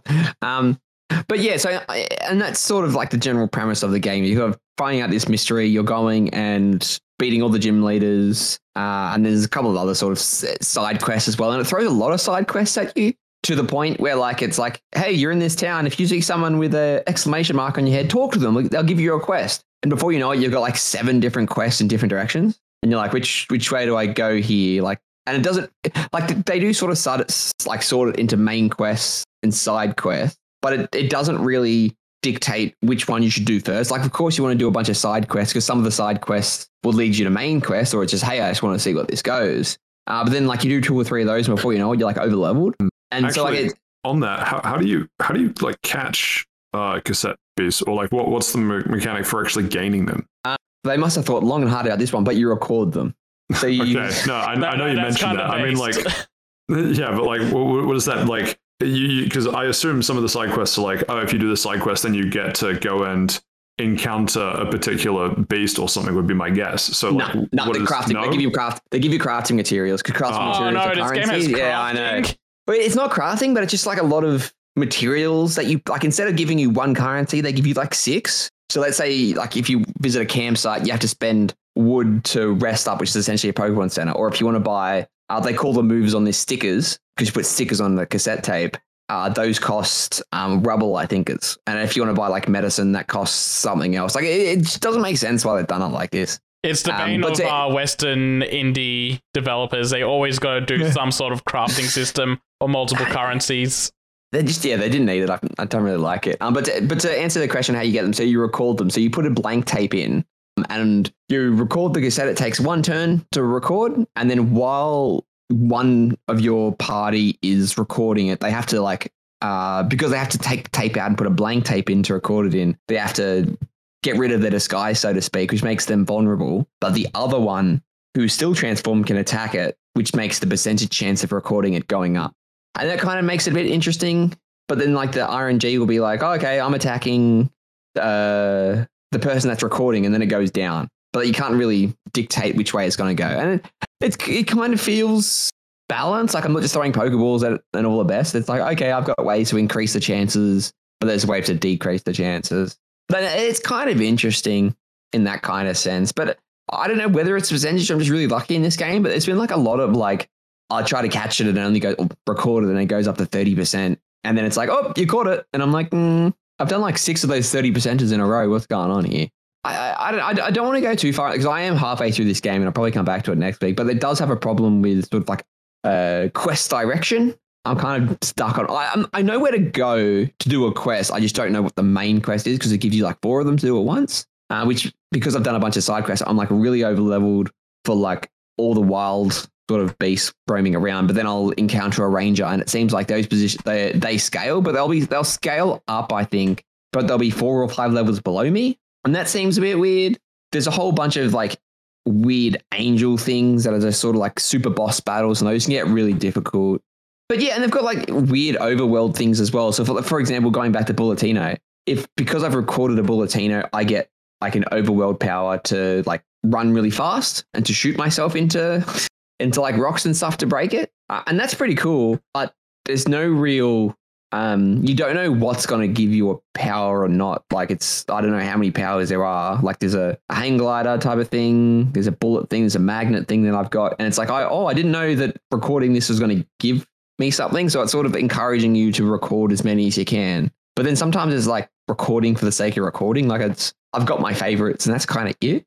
And one last thing before I go, it's very interesting on how you can evolve. So the experience is split sort of 2 ways. There's the experience that your character gets, and that's the main level. But each cassette can be rated up to 5 stars. And after it gets a certain experience, it'll like star up, for instance. And then once it hits 5 stars, you have to go back to camp and rest, and then that evolves it. And that's kind of interesting, as in like you don't, just because you get a new cassette beast doesn't mean you have to spend time leveling it up, because your character is already 32, like level 32, for example, and that carries it over with your own sort of base stats. It's kind of a unique way to do it, and I do really like it, because sometimes I'll pick something up and, whoa, that's a really cool one. Like I want to use this one. Yeah, I'm really enjoying it so far. The soundtrack is phenomenal. It's fantastic. I am having some really weird performance issues with it as well, like to the point where like if I enter a cave or I exit a building, like the loading times would be like 10 seconds. And considering this is like a 2.5D game, it's on the Xbox Series X, like it's such a long time to load. Like it probably takes longer to load than Starfield does. And I'm like, that's really, it's just awkward and abrupt. I'm just not a big fan of it. But I'm really enjoying it so far. I'm not sure I'm a big fan of the 2.5D diorama art style for it, but it's growing on me the more I play it. So I hated it when I first started it, and I'm warming up to it. So I might finish it off, like finish reviewing it next week, but it's probably an 8 out of 10 so far. Like it's a definite check it out if you're a fan of like the monster taming sort of genre. But if you're not really a big fan of them, it doesn't really do anything new. But yeah, and it's on Game Pass as well. So Game Pass Chads cannot stop winning. All right, cool. I can't wait to hear about what cassette beast you want to turn into next week. Muskratty. It's a mascot. It's a rat on top of like a... you were caught. Patrick was just outing you as a furry. I was about to have so much respect for you if you said you're a rat, but you're controlling Linguini from the hit film Ratatouille. That'd be funnier. But that's disappointing.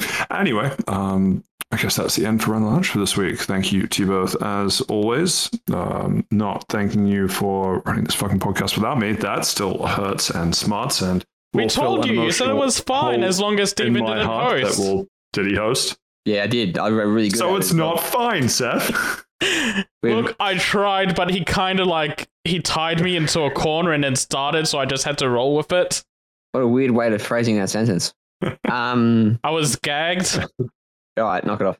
It wasn't like commercial. It wasn't even my own sock that he used. Cut to commercial. It wasn't even for the podcast. He just wanted you gagged. Anyway, we have finished our part 1 for this week, which means we have to move on to part 2 for this week, which is of course the news.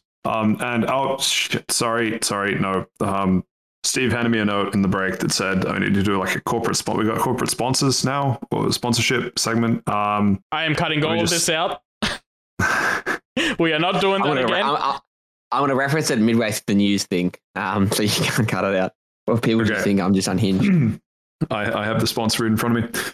Episode 98 of the Fast Travel Lounge is brought to you by Steve's Ball Gags. There's only one size, Seth mouth size, but they have excellent mouth feel and they are machine washable. So if you want to get a Seth Ball Gag of your own, head down to stevesexdungeon.com and use promo code FTL for 69% off in the checkout. That's promo code FTL at stevesexdungeon.com. Thank you very much for the sponsorship, Steven.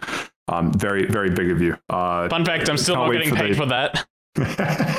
Can't wait for the merch drop of the cat ears, which I've heard is coming late fall 2024. Anyway, that's CUMMING. Yes, Don't you have a segue to do? You got your job. Let me do mine. First up in the news stories to get through today. Oh boy, it's going to be a rough one. All right. So we have news about the Under Night 2 beta, which I know nothing about. What is this? Under Night is one of the more popular anime fighters that are out there. I believe it was a main stage. That would be why I don't know about this. I believe it was a main stage Evo game It's this Mark, year or last year, System's actually. game. Fucking hell. No, it's published by Arc System, but it's by developer French Bread. They're like one of the last holdouts of sprite-based games at the moment, and their sprite work is really fantastic as well. Under Night's a really fun game. Under Night 2 has been long anticipated, and yeah, they're just doing a beta for it on November 17 to 20, which I think is around the same time that Granblue was doing their beta. I need to double check that. Interesting. Is this something that you're interested in, Zeph? Yeah, very, very interested in this. I've now that I'm done Mario and Spider-Man, I've got a lot of free time actually to just try these sort of things out. And no, double checked it. Granblue is November 9 to November 12, so it's this week. Is that something you're interested in? And actually, I realize we're going to end up saying November 9th to 12th, and chances are people hearing this, it'll be well past that date anyway. I talked about this beta happening last week, so last week's episode is out now. So if you've listened, you got heads up now. And the Granblue one is a cross-play one as well. So yeah, I'm interested in that. I'll probably download it on both Steam and PS5 and just see how it performs on both my machines and make a decision on which platform to buy it on there. Nice. And much like deciding which King of Consoles you have, there's some King of Fighters news, some DLC perhaps. Yeah. Something that you want to talk us through this one. You're basically going to be talking about all the fighting game stuff. I'm so out of the loop on this. Yeah, I'll just quickly run through them all back to back then. I think it was last week as well, we talked about Hinako Shijo being teased. She's a high schooler that's... teased on, that's bullying. She The trailer was literally just her being bullied. No, she's bullying other people, actually. Like, she's just forcing her will against them. Yeah, she's a small, petite high school girl that does sumo.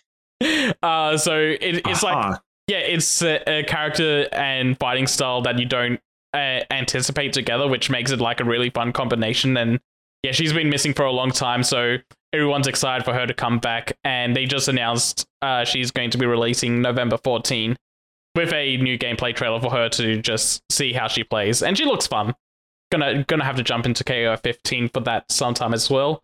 Next up, Mortal Kombat 1 announced that Omni-Man is going to be coming out November 9th for Combat Pack owners, and in November 16 for everyone to just play through and buy him.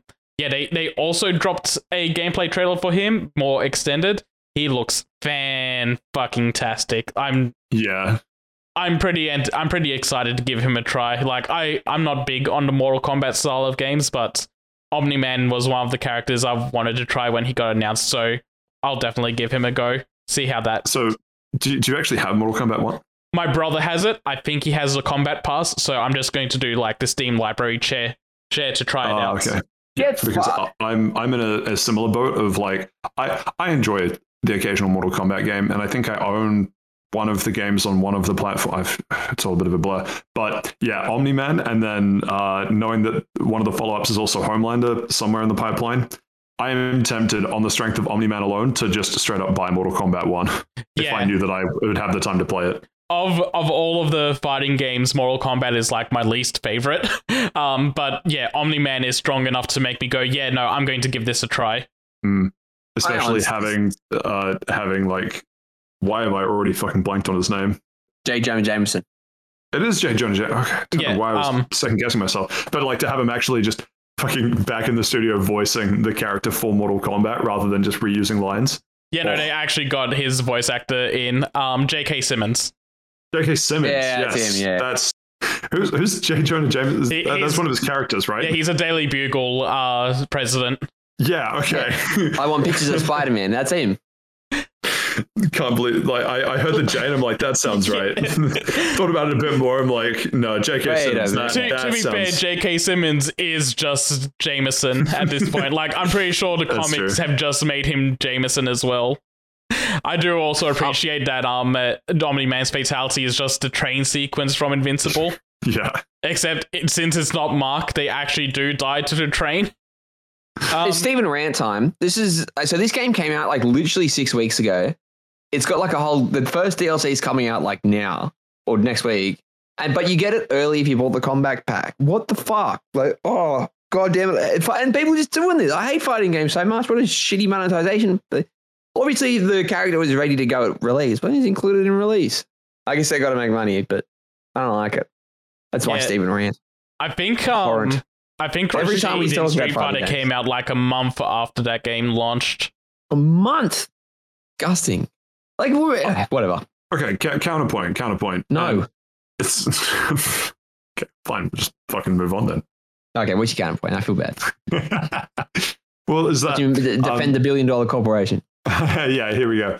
No, is that because it's such an obvious DLC character type, right? Like, I get the issues with like having it a week early if you're on like Combat Pass and all that stuff, but in terms of being a DLC character versus just being ready to release day one, it would seem kind of weird to me if your Mortal Kombat game, which is, what are we calling it? Like, not a reboot, like a restart because it's Mortal Kombat 1, if it has all the characters you know and love, it's and also as part of and also as part of the core roster, it just has Omni-Man from a different franchise. Like, that would seem kind of odd to me if that was just like base game included. So I mean, Mortal Kombat 9 had Kratos in it, and that's weird.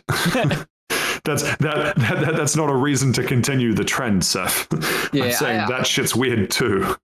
Yeah, it just feels like 6 weeks later. With fighting games, it's one of those things where do you draw the line? Because at this point, fighting games are games as a service, and they're just always got characters in the pipeline to keep games going for the entire console generation. So you know what? Put Minecraft Steven. At some point, that works really well for Smash. It actually broke Twitter. So at some point they need to release the game. And anyway. It's just like that point of they've always got things in development to keep the game alive, and even though it is quick, it's like they kind of have to be quick because they don't want to lose the player base too much. So yes, that is my defending the $1 billion corporation moment. It's been 6 weeks. I don't know. As someone who doesn't play fighting games, like 6 weeks is a long time for fighting games. People drop off fast, and that's why they're doing Omni-Man first, because he's a character that will keep casual players around.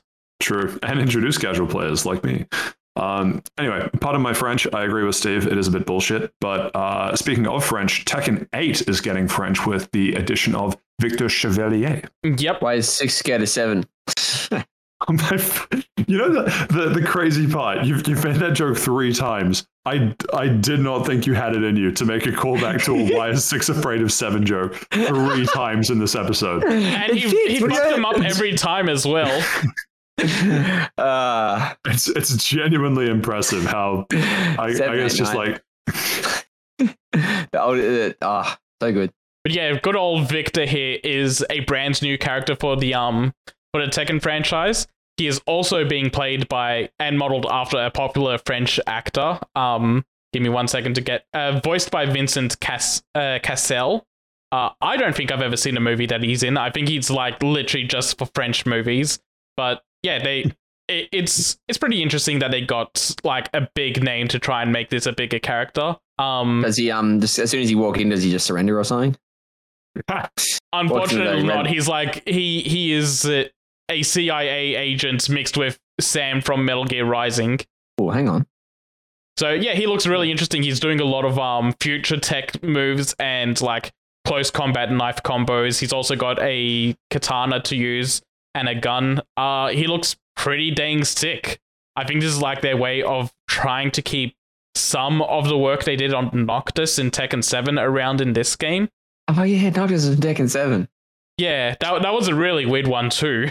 So yeah, if this is their way of keeping some of Noctis's moveset in the game, I'm kind of happy with that because I did enjoy Noctis in Tekken 7. And yeah, interesting seeing him. He looks fun. The last character they're announcing for Tekken 7 is going to be announced in a week as well. And then we'll do the thing in like 2 months where Steven hates it and we start talking about the season pass for this game. Yep. I'm already ready. Put it in the chamber. Speaking of chambers, Remnant 2 is getting some DLC. The Awakened King launching November 14. Oh man, I'm just back on my Segway game today. Fuck yes. Anyway, so you have no idea how much I miss them. This looks interesting. So Remnant 2, I talked about how it was a game that I initially didn't really get, and then I really fell in love with, and then had to physically stop myself from wasting all my time on it. And now I'm you know that Lois Griffin meme with the bottle of pills on the table and she's eyeing it up, like seeing the DLC's announced and then it's coming out next week. That's me. I'm now Lois Griffin looking at that pill bottle. But this is adding bunch of stuff, adding new area, so basically new location, which means new dungeons, more equipment, unexpected allies, face new threats, and eventually you're going to find and defeat the one true king. So I'm very excited by this. I haven't even finished my second playthrough of Remnant 2. I've been You've been in verbally Japan. Well, not even that. I've been verbally contracted into not playing it until a friend of mine picks it up on what will hopefully for the both of us be some kind of sale coming up soon, because I really want to get back into playing it. And somewhat understandably, my mate doesn't want me to become too crazy over-leveled for when he eventually picks it up and plays it. So we'll see if I can keep true to my word. But yeah, I think I knew that there was Remnant DLC coming. I didn't realize that, I guess with Japan that was 3 weeks, but didn't realize that it would be this soon. Because it released June, July, I think. Around that time, I think, yeah. I want to say July. Anyway, it also mentions that this will be there will be 3 downloadable content packs, and that this is the first one. So makes me excited. If well, I have the biggest crossed fingers right now, but assuming that this isn't a Tiny Tina's Wonderlands DLC thing of here's your new area. You got about that. It's your favorite DLC of last year. It is. It really is. The fact that they say new storyline and new dungeons alone makes me think it'll be better received than that. Probably, but all I'm saying is the only thing they introduced in the Tiny Tina's Wonderlands DLC was technically new dungeons, which came with some new equipment. So hopefully the new story means that it won't be that. And honestly, the quality of Remnant 2 makes me think that it won't be like that anyway. But yeah, I'm excited, and we'll probably pull the trigger on the 3 content packs. I imagine the excitement also increases because you kind of went through the entire game not getting Remnant 2 until right at the end, and now you're replaying it, but like this is going to be fresh content where you're like, okay, I'm really digging into Remnant 2 now, and it's new things to go through with that kind of joy of the game, rather than replaying the game. So I agree with you, but you know where you're wrong on that, Sev? And this is part of me not really understanding Remnant 2 until after I finished the first playthrough. I haven't explored even half of the content of the game, despite finishing a playthrough. So this is what blew my mind. Go back to one of the episodes where I talk about Remnant 2, but one of the reasons why I finally clicked with it after the first playthrough was that you go through it, and there's a whole bunch of different areas, which you unlock. You unlock a couple of them sequentially, and then it's like, okay, which area do you want to go and explore? And so I did that. I went into, I've already forgotten the names of the areas and stuff, so let's just say one of the areas, went into one of the areas, this is on the first playthrough, went through it, went through all the dungeons, fought a couple mini bosses, and then fought the final boss of the area. And I went, okay, I understand how this area works, that's cool, that's fine, whatever. And so then my assumption was that the procedurally generated bits were the dungeons between the start point and the final boss that you fought at the end. That was my mistake. On the second playthrough, I saw none of the same content in that same area. It was because it's randomly generated. I can't remember your review. So they procedurally generate the pathways through the area, but I believe the set pieces themselves are set in stone. So think of it more as I assumed that it was always the same final boss of the area. There's probably about 3 final bosses, and it's RNG as to which one you get when you play through a particular area. So okay. Me now understanding Remnant and enjoying Remnant is now me, unless I get bad RNG and I experience the same sequence as I did before, which sounds very unlikely based on what I read around online, I will effectively be doing another playthrough 1 just on different RNG content.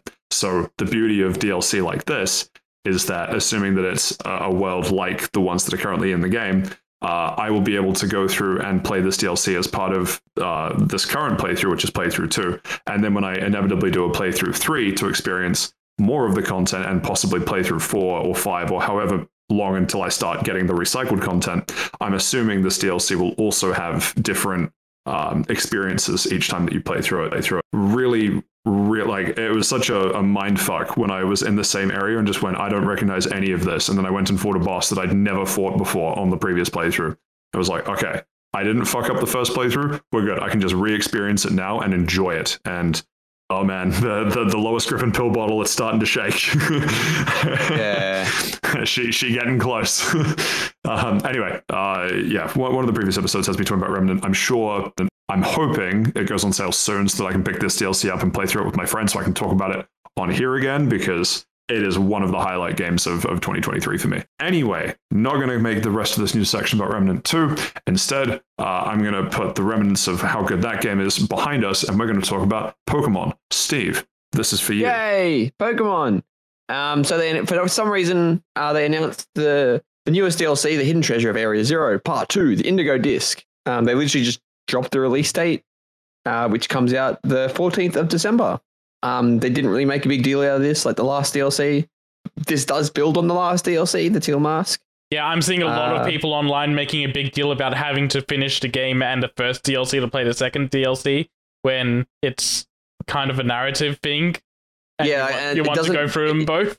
Yeah, it doesn't make sense. Like, you're not going to, as fun as it is, I don't like starting up a new game and being like, you know what, I want to do the second DLC first. Like, it doesn't make sense. And narratively, they had been building it up from the first DLC. So it makes sense. Finish the base game before you do all this kind of stuff. Because probably, and all the rumors and leaks and stuff going around might change a couple things around. So that could be very interesting. I'm looking forward to it. Hopefully it comes out Actually, with a lot more stuff. Question, Stephen. Oh, here it comes. Do you need to buy the DLC separately for Pokemon Scarlet and Pokemon Violet, or do you just buy the DLC and you can get it? You can play it with either game. Are you fucking serious? This is a Pokemon game. What do you think? You're lucky you're not buying it for like a third version. Yeah, you go. You have to buy it for your neighbor for it to unlock for you. You can only you need to get, because there's 2 versions of the DLC, even though like there's one form change. It's nothing different. You either get the Pokemon Scarlet DLC or you get the Pokemon Violet DLC. They're the same fucking thing, though. It's a scam. I hate that. Because I was thinking of doing a new game run, but doing Pokemon Violet to get some of the Violet Pokemon I still need to get, and just kind of do a fresh run of the Paldea games again. But I don't want to buy 2 separate versions of the DLC, even though in the end I probably will end up doing that, and I'll need to do that for Sword and Shield at some point as well. I'm begging you, don't do it. That's you. It's that kind of thing which makes them keep. I don't know what it is with Poke fans getting brainwashed with like, oh, there's 2 versions. I got to buy 2 versions. They're the same fucking game. There's 2 DLCs. Got to buy 2 DLCs. So what the DLC I think is.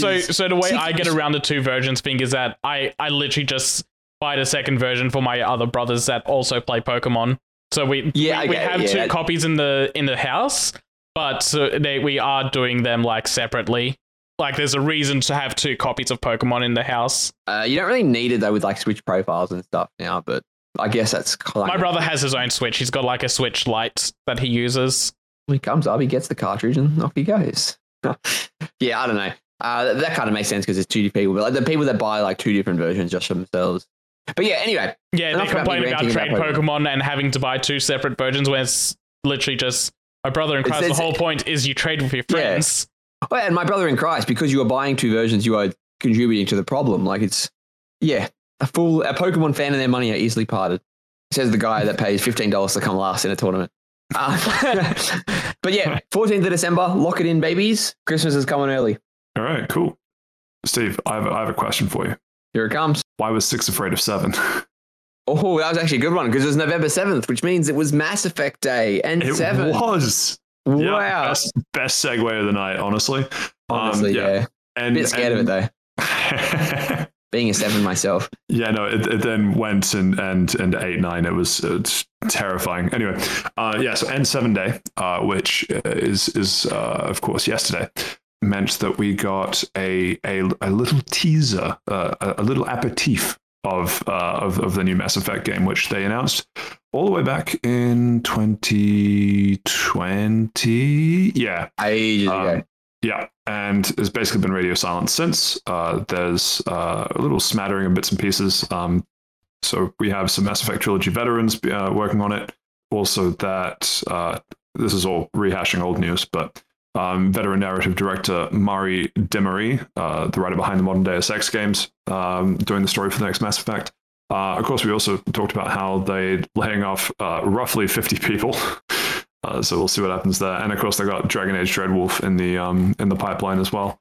So not really a huge amount of info to kind of get hyped about, but it's more it's on the radar and things are happening behind the scenes. So that makes me excited. Another more inflammatory question for Steven. When was the last time BioWare made a good game? Great question, Seth. They made the Mass Effect Legendary Edition. It came out 3 years ago, I believe. That doesn't count. That's a re-release of old games. But do they make it?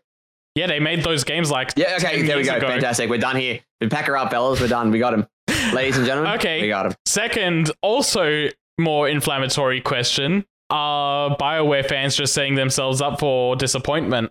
Oh, this game's not coming out for like another 10 years. Everyone's literally just jacking themselves off over nothing. For a still image. And a warp cycle. Yeah. I will admit, it does look fucking cool.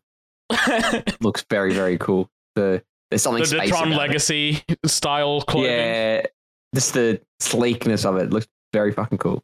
Will I buy a jacket like that when it comes out? That's all. But yeah, buy a jacket, but he won't buy the Starfield skateboard. I don't skate. I wear jackets. Now, if they made a jacket that was a skateboard, now don't need my money anymore. No one rides skateboards anymore. They just hang them on their walls. I did get a fucking picture for that. Like a picture of the skateboard and print it out. What's the difference?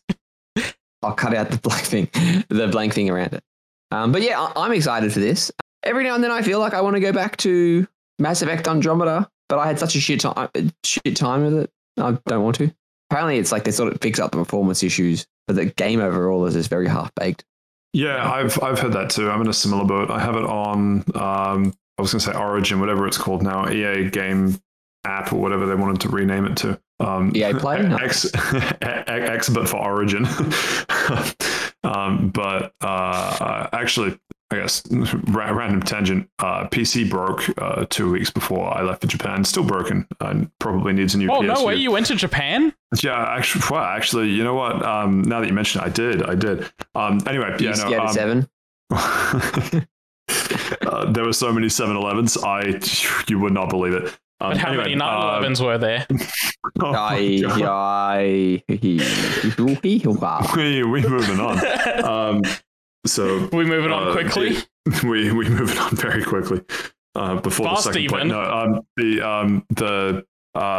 assuming that it is a PSU issue, I'll get a new PSU and then eventually be able to use my PC again, which is basically just a glorified Monster Hunter gaming rig at the moment. But Andromeda existing on that computer does also strike me as every so often thinking maybe I should give that game a go, but never really gotten around to it. It's never been high enough up the priority list. Plus, I don't know if I told you guys, I picked up Titanfall 2 on sale on PS5 before I left, which I am intending to replay through because Titanfall 2 is also on the dead PC, and I do, more than Andromeda, want to replay through the single player of Titanfall 2. I think that might have been one of the last things you talked about on the podcast before you left. Probably was. It's all a bit of a blur. If not, then maybe you mentioned it off podcast, but like a day we were recording. Anyway, moving on from N7, living in the, you know what? No, segue failed. Sonic Dream Team has been announced for Apple Arcade, which is interesting. I don't know I I'm really sure don't it's even know what Apple Arcade is. It is. It's It's a basically phone just subscription. it's Apple subscription service where you can We got play Game Pass games. on iPhone. Yeah, iPhone, iPad, Macs. Oh, yeah, iPad. Yeah. So it's very yeah. weird that there's a Sonic game coming exclusively to Apple Arcade. Ian Flynn, the current writer of the Sonic games, retweeted something that was implying that they're not locked exclusively to Apple Arcade through any contracts. Like they could still release it on like PC, just I don't think other platforms. But yeah, so maybe this will come to other things eventually down the line. I'm not putting my hopes too high on that.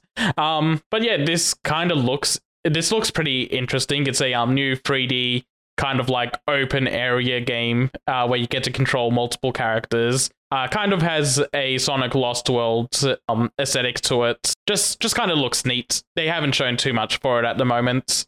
You're gonna get Apple Arcade? I don't have a exactly. I don't have an current Apple product with high enough specs to play these sort of games. I think. Okay, so hear me out. Apple Arcade, not that expensive, so it probably offsets the cost of a new hyper-spec iPhone, right? No. Maybe if I get an iPhone on a phone plan, but I'm very happy with my current phone plan and phone. What if Steve Sex Dungeon sponsored you? I told you before, I don't get money off of that sponsorship. Yeah, you don't pay with your money. I pay with my dignity. Yeah, that's also worthless, though. Yeah, I was going to say, short supply. Anyway, anything more to say about this? Nah, just kind of neat. I probably won't play it because I don't have anything I can play it, but it's a 3D Sonic. Huge. Yeah, it's a 3D open area game. Yeah. I'll probably just end up watching it myself and then not talk about it ever. Maybe don't watch it then. I'm a big enough Sonic fan that I'll still want to see what the game's doing. What the game doing? Well, I tell you what Mario Kart 8 Deluxe is doing, which is releasing more DLC. Did not think they had it in them. Which also means that you've got to set up another work tournament. Oh, yeah. What the work tournament doing?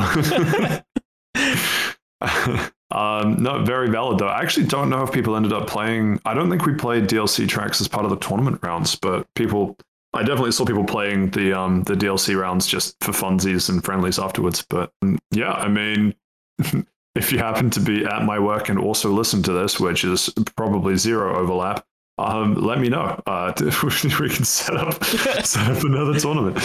Yeah, what have we actually got in this one? The Acorn Cup and the Spiny Cup, which it's just a couple more courses. Yeah, no funny DLC characters. These are all old returning tracks. There's a couple of Mario Kart circuit tracks I won't mention, but they've also got GameCube DK Mountains back, Wii Daisy Circuits, 3DS Rosalina Ice World, SNES Bowser Castle, and the big one for a lot of people, Wii Rainbow Road.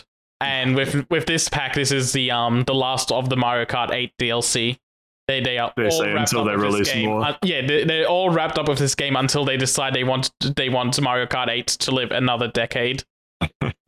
Mario Kart 8 for the Switch. Very keen. I mean, hey, you joked that is probably someone at Nintendo was writing that down, and on the same page that they're writing that down on, there's a little note above that says we should make a live-action Zelda movie. And you know what? Holy shit, I think they're doing it. They are doing it.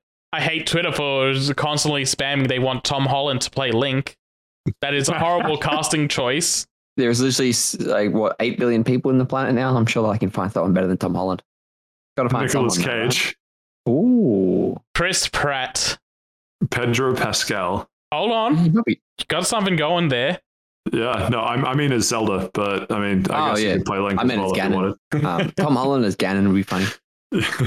Yeah, that'd be interesting. I wouldn't mind that. Oh, sorry, I meant as.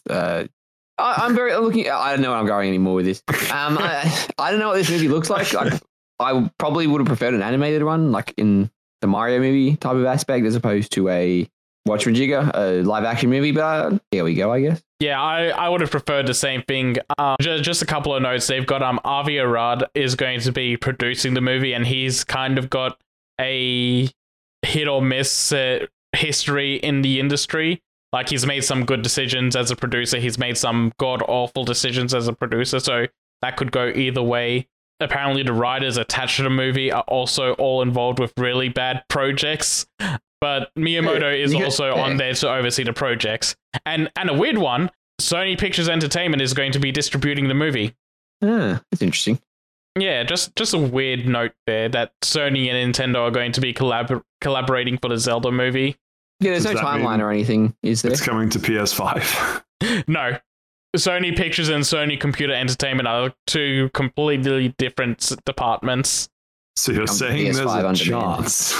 I'm saying there's zero chance. It is not zero.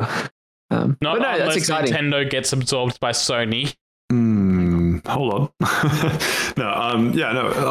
Looks interesting. I don't know. This is currently in the we wait and see camp. We'll wait and see more before I have any hard opinions on it. Not ruling it out, but also I agree. Like there's so much room for error with being a live action movie versus an animated series. But I think it falls in that camp of like Nintendo would make sure this doesn't turn out bad. Like the Mario movie, it's too important for them to let it turn out bad.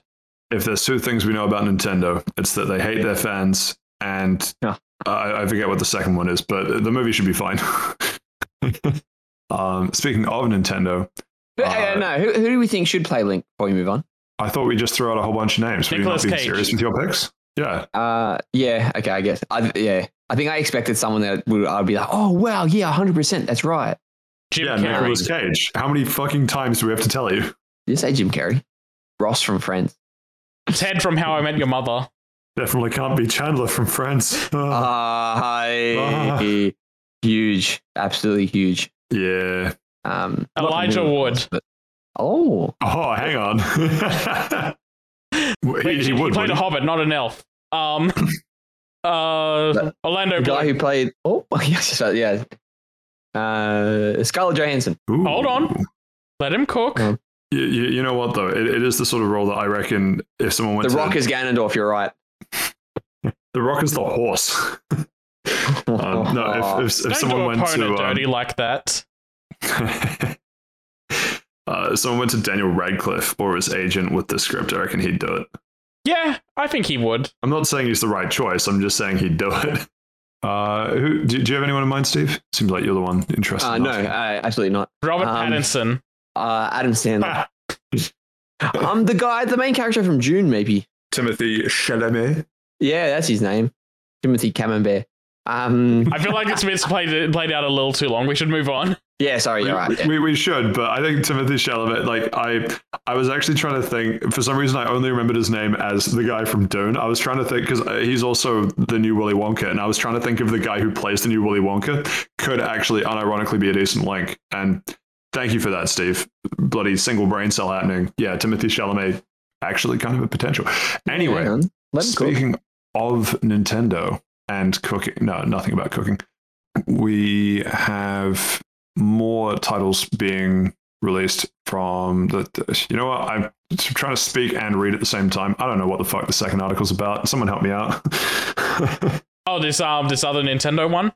Yeah, what are they saying here? Nintendo to continue to release new titles for Switch without being bound by the traditional concept platform lifecycle. Yeah. So they're just embracing tradition and rejecting modernity by saying we're not going to make a sequel to the Switch. They're rejecting tradition by saying they will continue supporting the Switch for a while to come. I don't think this has anything to do with Switch 2 or... This was basically said at an investor meeting, and the Switch is still doing really well, so they're just cozying up the investors by saying, yeah, the Switch is still doing really well, we have no plans to drop it, and yeah, so we don't have any insights of what will happen with the next Switch, but if you own a Switch right now, then you'll probably still get support for a few more years, which kind of happens with console generations anyway. There's like 1 or 2 years where there's a crossover period. Nintendo usually drops the old console right away for the new one, so maybe they're going to do what the other platform holders do and they do some cross-gen titles before fully committing to the next console. I'd like them to do that, but yeah. The second the Switch 2 comes out, what do you mean? We don't make Switch games. Never have, never will. It's really, I don't know, every so often it just hits me that I still have and actively use a Switch that I went to the midnight release for to get back in 2015. Is that right? No, 2017. Sick. No, I think it was No, fourth year. You're right. No. You're all right. It would have been 2017. Yeah, I also have a launch model, but I didn't get it myself. It's kind of like swapped hands a few times. Our buddy Jake, Fake fan. our buddy Jake had it for Zelda, and then after finishing Breath of the Wild, he didn't have a reason to own it anymore. So he sold it to Lexi, and then Lexi sold it to me. What an absolutely unhinged thing to do. Because you finished one game and there's okay, I don't want to play with you anymore. What a weird thing to do. What do you mean? That would be the only way that I'd buy an Xbox. they made their money back on it. Yeah, I guess. Wow. So. Actually, I don't think it was like full price back, but they got. I think in the end it was like if you totaled it, it probably was only like $50 spent. Imagine like you sell it as Jake used the Switch and he sells it for more than he bought it for. I don't think Jake would increase value. I think it's an actual I have to pay to get rid of it. Grim. He also has to pay to deep clean all the ports. Anyway, moving on. Speaking of someone that has to pay, facing hard time paying for their crimes. Yuji Naka? SBF. No, as well, Yuji Naka, yes, but SBF found guilty. Basically, nothing else to say. Just Crypto King in the toilet. Good luck. Only funny meme that I saw coming out of that. The find someone who looks at you the way the courtroom artist looks at Sam Bankman-Fried. Don't know if you guys saw that image. Yeah, he looks like most Chad. Yeah, the most chatted up person on the stand. And then you look at what the image of his ex-girlfriend, I've forgotten her name, the Harry Potter fan that was running the other research arm, but she looks absolutely terrible in courtroom picture form. So it's just funny. Looking at the comparison. Anyway, speaking of epic wins, Elon Musk just absolutely killing it for X, formerly known as Twitter, by finally being released from the shackles of having people on PlayStation being able to use X, formerly known as Twitter. Long time coming, but finally got rid of Sony. This kind of sucks. I know both of you guys don't really care for the share feature in consoles that are out there now. I hate it so much. But the share feature has been a benefit to the industry in general. Like, Stephen and I were talking about the Yakuza series last week, and Yakuza got the big Western boon again because of the share button. It would not be back in as big as it is now if it wasn't for people playing the PS4 versions and sharing screenshots and videos and just generally getting clips and screenshots out there to spread awareness of those games. And there's a bunch of other small titles that kind of see those benefits as well from the share button. So yeah, sucks that this is going away because Elon Musk is a genius and put a massive fee on the API, so everyone is leaving. All I'm saying is it's some 5-dimensional chess or something. You're not smart enough to see the grand plan. I'm not. Trust the process. But that grand plan also involves every single one of these statements saying we're integration with X in brackets, formerly known as Twitter, every single time. Yeah. Right. I don't really have anything more to talk about that. I don't. It just sucks that this is going away because it will end up hurting a few games, I feel. Yeah, I mean, you'd think that eventually it would start hurting X, formerly known as Twitter, but still waiting for that day to come because it seems like everything is fine and that there are no issues with Elon Musk continually driving a company into the ground. Speaking of driving companies into the ground, though, that's the end of the joke. Pause for applause. The studio head says that Blizzard's job is to satisfy impatient people who want new stuff every day, every hour, sounding a little sad that all he has is the $70 billion from Microsoft and a bunch of impatient fans. So what is the context of this? What are we... BlizzCon on the weekend and he's not very happy. Yeah, it was just a quote from an interview, and I don't know, it sounds a little derogatory of the player base to say people have no patience and we need to we have to keep churning out content so that they're happy every day, every hour. This kind of goes into their work culture because later on he's also quoted as saying he wants to make sure that if people spend $1 or even like a dime in a Blizzard game, they want those players to feel a massive sense of satisfaction from that purchase. So interesting. They're always striving to have that Blizzard quality to their to anything that they're putting out. Now it's talking about derogatory statements. And in part of that, like their new stuff every day approach, we got World of Warcraft announcing their next 3 expansions ahead of time. Updates to Diablo 4, updates to Overwatch 2 and Hearthstone, updates to Diablo Immortal as well and Warcraft Rumble, and a new survival game that's unnamed and on its way. They're just everything in the kitchen sink at all of their games to make sure that you spend all your time and money in their games. You know what's really funny in like a cosmic sense to me with this?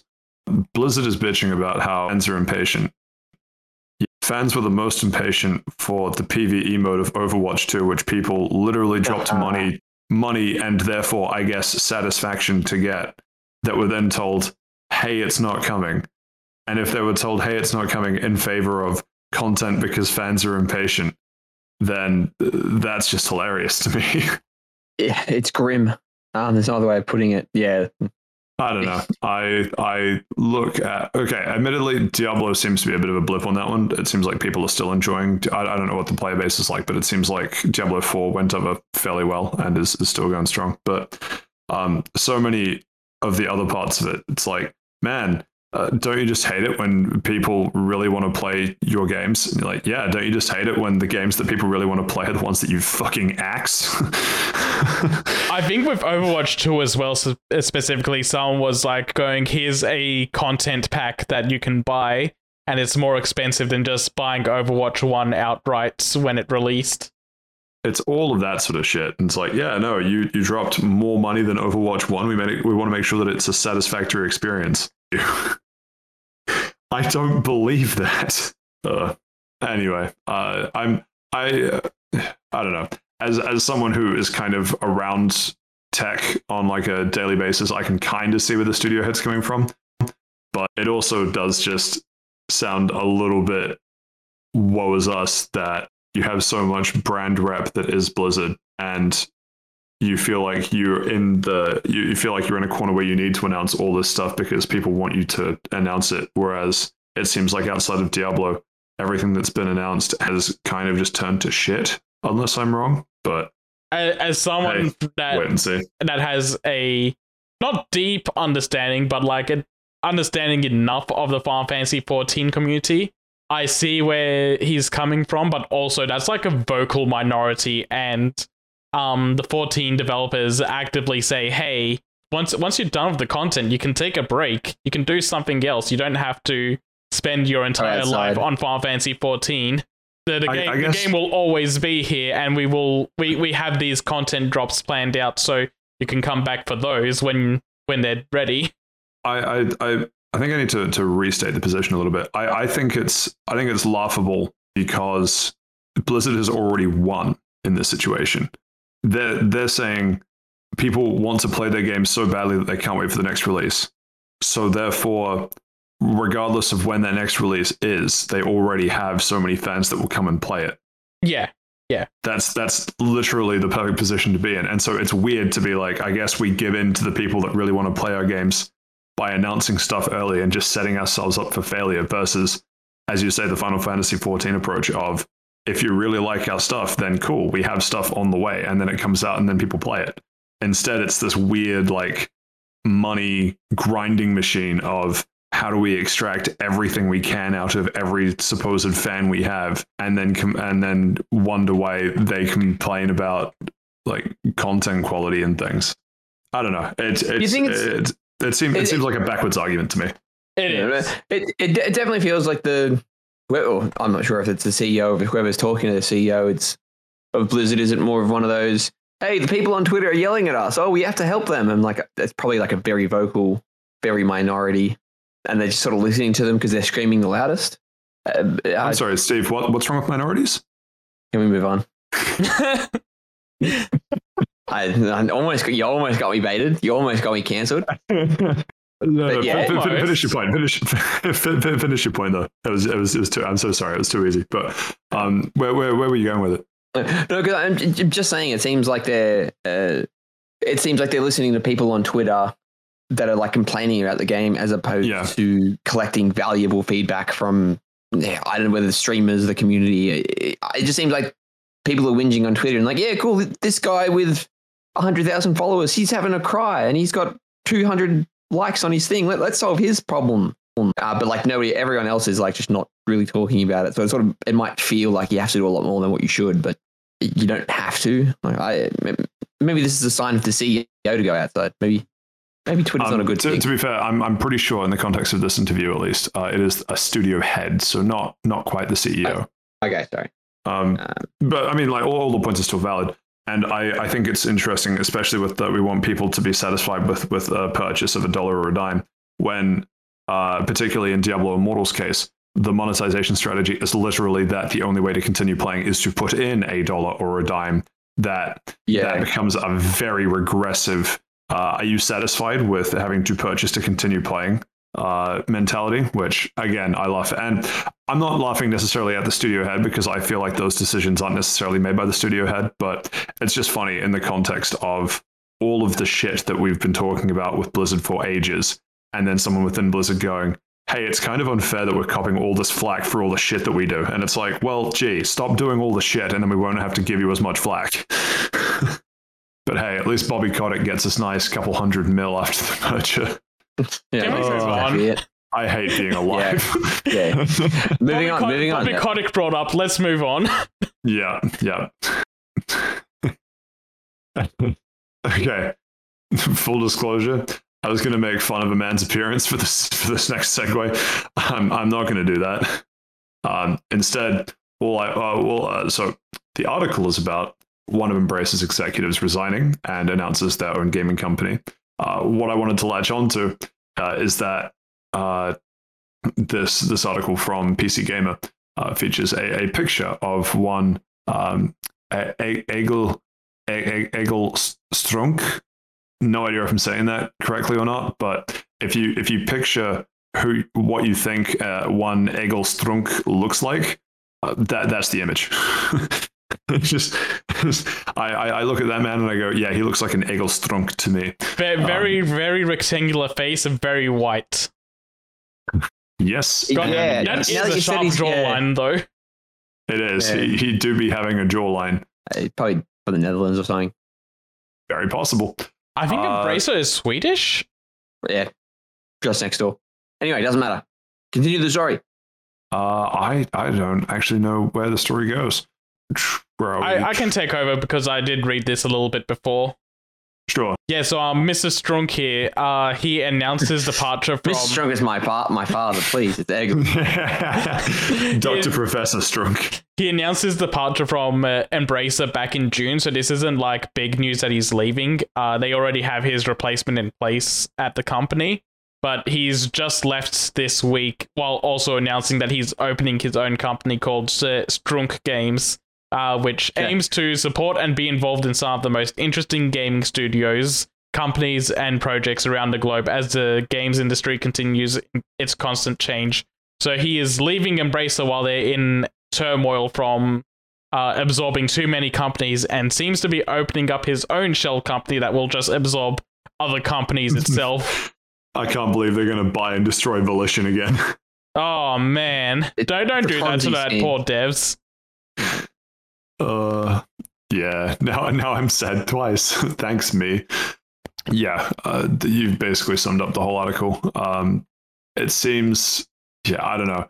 I am very skeptical of someone involved in a high-level decision-making at Embracer and how much that's turned to shit, to then be like, you know what the problem was when I made decisions at Embracer? The fact it was called Embracer. Hey, they did what they said they were going to do. They embraced all of the small companies. And they embraced a couple of them a bit too hard, and they didn't make it. But yeah, we'll have to wait and see. I'm never a fan of these weird big let's just absorb a bunch of shit, and it seems like that's the only thing that this person knows how to do. So we'll see what happens, I guess. Maybe Ubisoft gets bought up and has to change its name to Strunksoft. or Ubistrunk. That sounds cool. I think it comes out with cool names. Anything more to say about that, or do we move on? Yeah, we can move on. Steve, can we move on? Of course. I need your explicit. You know what? Yes. Oh, thank you. I don't care about Steph's opinion. Oh, damn. Just catching strays out here. Next up, What did I ever do? It's what you didn't do, Seth. You know what? I said it and I was fully expecting that to be the response. Actually, you know what? I take all of that back because I just thought back to listening to last week's episode when Steve asked you point blank who your favorite 4 podcast hosts are, and then you said my name 4 times. Anyway, see, I supported you while you weren't here. Yeah, you did. And this is the thanks I receive. Again, that's promo code. Stop bringing that up. We have to get a branded one. like a Razer one with LEDs. Anyway, Xbox's Phil Spencer considers PS5 and Nintendo Switch players part of the Xbox community, which is funny because the Xbox community is the smallest of both PS5 and Nintendo Switch. Well, if you can't beat them, then absorb them. It's true. Yeah. That's even if you didn't think you were being unironically Microsoft's absorbed. brand motto. He also goes on to say systems like the ROG Ally and Steam Deck are also part of the Xbox community. He's literally saying these things because Xbox games have released on those consoles, and now that they own Activision Blizzard, they're backtracking it and going, Call of Duty, Overwatch, Diablo, and World of Warcraft are on PlayStation. That makes them part of our community too. I mean, is it wrong? I don't think it's wrong. It's not correct because if it is, where's my Game Pass on PlayStation? Hey, now Talk to Phil Spencer's replacement. We both know that if Daddy Phil had his way, everything would have Game Pass. Fridges, my boss at work, like if he had his way, it's everybody else that's the problem. If he had his way, Xbox would have bought Nintendo, right? Yeah, that was like one of his lasting. Like I see that he wants that to be his crowning achievement at Xbox. Yeah. Buying Imagine Nintendo. if he did, but we might get Mario Wonder, but it's the Master Chief. Super Master Chief Wonder. I need to think about that for a bit. Halo Wonder, huh? Or is it Super Master Chief one? Anyway, I again don't really have a whole lot to talk through on this one. Just I mean, it's a weird thing. It's a weird thing for him to say, but it might be interesting as this is what like Xbox is thinking. It's like, oh yeah, as long as we can sort of get our tentacles inside of something, it becomes us. So we might have to acquire things if we've already got other big acquisitions. Spider-Man 2 just came out and is about Venom, and now Xbox is acting like they're the symbiote. It's all connected. Finally, the extended universe that we all wanted. Finally, the XCU. We're going to make it. Anyway, I'm done. Cool. Speaking of making things, Xbox would like AI to help making games in the future, and devs aren't too happy about that. Lazy devs. No. This is devs wanting to be more active and being upset that AI is replacing them to make them lazy. Well, yeah, all right, that's fair. Well, walk us through it. I think I understand. Like, they're not just doing it to do all the writing and stuff. They're trying to think about it to do all the dumb coding stuff that they usually outsource to third world countries anyway, isn't it? It's kind of hard to split. So this article is talking about a partnership that's been announced with a company called InWorld AI, which, well, as they say, to empower game creators with the potential of generative AI. And they highlight things like AI character runtime engine for basically just sort of like on the fly generate. Think of like ChatGPT feeding you the story as you play through. So in one sense, you have a lot more freedom, and that's kind of cool. It's not as my reading of this. It's not the idea of helping just build the game where like you have an AI to help you write the code for the game. This is taking on a much larger role of we want to fundamentally change how the game is made and enjoyed with the help of AI, rather than we want to speed the process of making the game that we were going to make by using AI in parts of the process. It's kind of hard to distinguish because there's probably some tangled mess of what the actual truth is somewhere in there. But a lot of this is also what SAG-AFTRA went on strike against for Hollywood. Yes. And so it seems like the gaming community may want to do a strike themselves to stop this sort of thing from happening to their workplace too. Yeah, because the main difference is that, I don't think it was so much SAG, whatever the Writers Guild is, definitely, where one of the stipulations is that you cannot train AI on what people will write in terms of scripts and things. And here, chances are those protections don't exist. So you could happily, in world, assuming that they would be the ones to do it, could train the AI on how games have been written for the past 20 whatever years, and then use that to then automatically generate and build new stories to tell, which not only puts what the games that would result from that in a precarious position, but you think about all the people that, like, even thinking about the story that we had with Mass Effect, right? We have a series veteran for the new Deus Ex games. I've forgotten her name. Marcy Demery, I think, was who I said 10 minutes ago. She would probably charge BioWare a pretty penny because she's got quite a lot of backing in storytelling and writing. I can see a world where Microsoft, or any other company for that matter, would weigh up, is it worth paying this one person this much to have a very good story versus paying AIs effectively nothing to have a good enough story. And it's that sort of thing where we just don't really have the quality controls around how we use AI yet, which makes me nervous for giving AIs such large roles in, like, I mean, some of the stuff they're talking about here is crazy ambitious, right? Like there was also there was a tech demo, I think a year ago or a couple of years ago, of the dialogue in a game being backed by an AI such that you would speak the response and it would get parsed to text and then sent to the AI. And so the conversation you had with an NPC was therefore more dynamic. And it's cool as a tech demo, but it's like, what does that actually mean for the gaming experience? Because unless it's something like Scribblenauts where you're intentionally trying to jailbreak the game for fun, I just don't know that. Well, I don't think any of the gaming experiences that I look back on really fondly as being heavily story-driven ones are made better with the idea of dynamically injecting AI to lift characters or lift story or lift arcs instead of just well-written moments.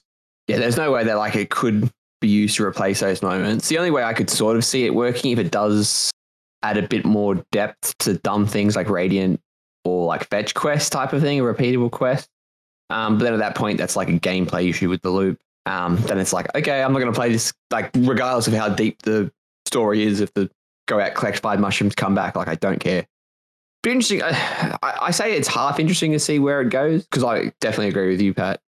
Well, I sort of agree and I sort of disagree. Like, there are some like big gaming moments that are like narrative driven for me, like the going back to like a BioWare reference, like Knights of the Old Republic 2 with that big reveal at the end, or especially Knights of the Old Republic 1 with that big reveal as well. And those things don't think could be written by AI, but a lot of the side quests could be padded out with AI. So interesting to see where it goes. It's not going to be very good for the industry, but there is definitely a universe we live in where in the next couple of years, like a roguelike comes out and that's entirely AI generated. Because that is such a simple loop to do. It's sort of RNG. You just need a shell. AI fills out the rest of it. Some indie developers are 100% going to just do an AI generated roguelike at some point. Interesting to see how it goes though. Anyway, it's one of those like, are we staring down the printing press type thing of like, yeah, we're looking at the limitations of this technology now, but chances are it will become more and more commonplace. And yes, it will have fallout on people who, like, their bread and butter is being in these industries affected. And it's going to be very hard for them to take off as well, because the creatives in the industry are doing their best to mess with their work so they can't be sampled by AI. Like there's a lot of arts programs now that do something within the code of the save file and artwork, so that on the back end AI just cannot use it as a reference, and it absolutely destroys the AI recognition. Voice actors getting their voices printed by AI are also doing their best to fight against that, because there's a lot of entry-level jobs in voice acting that are going to go away if AI replaces that, which means you'll only have like the big names for the big roles, while background characters are all AI generated, when that could have gone to someone that's trying to be up and coming. Yeah, it's all that sort of thing. It's something that I think society is going to end up having to face one way or another, because this is only going to get more. We're only going to see more of this before we see less, and so it's going to be competitive for a few years. Yeah, how we choose to deal with it is going to be really interesting for all these reasons. But yeah, I don't know. It's one of those, like, it is a sign of the times, and chances are some good will come from some part of this, but it's whether there's enough good to justify what will probably be a lot of bad as well. And that I don't have a good compass or bearing of just yet. Yeah, but it'll be interesting nonetheless. Being from the creative side of this sort of industry, I'm just like all for not having AI replace human talent. Yeah. Anyway, I don't really have anything more to say. Yeah, let's see how we go. I am also good to move on. Cool.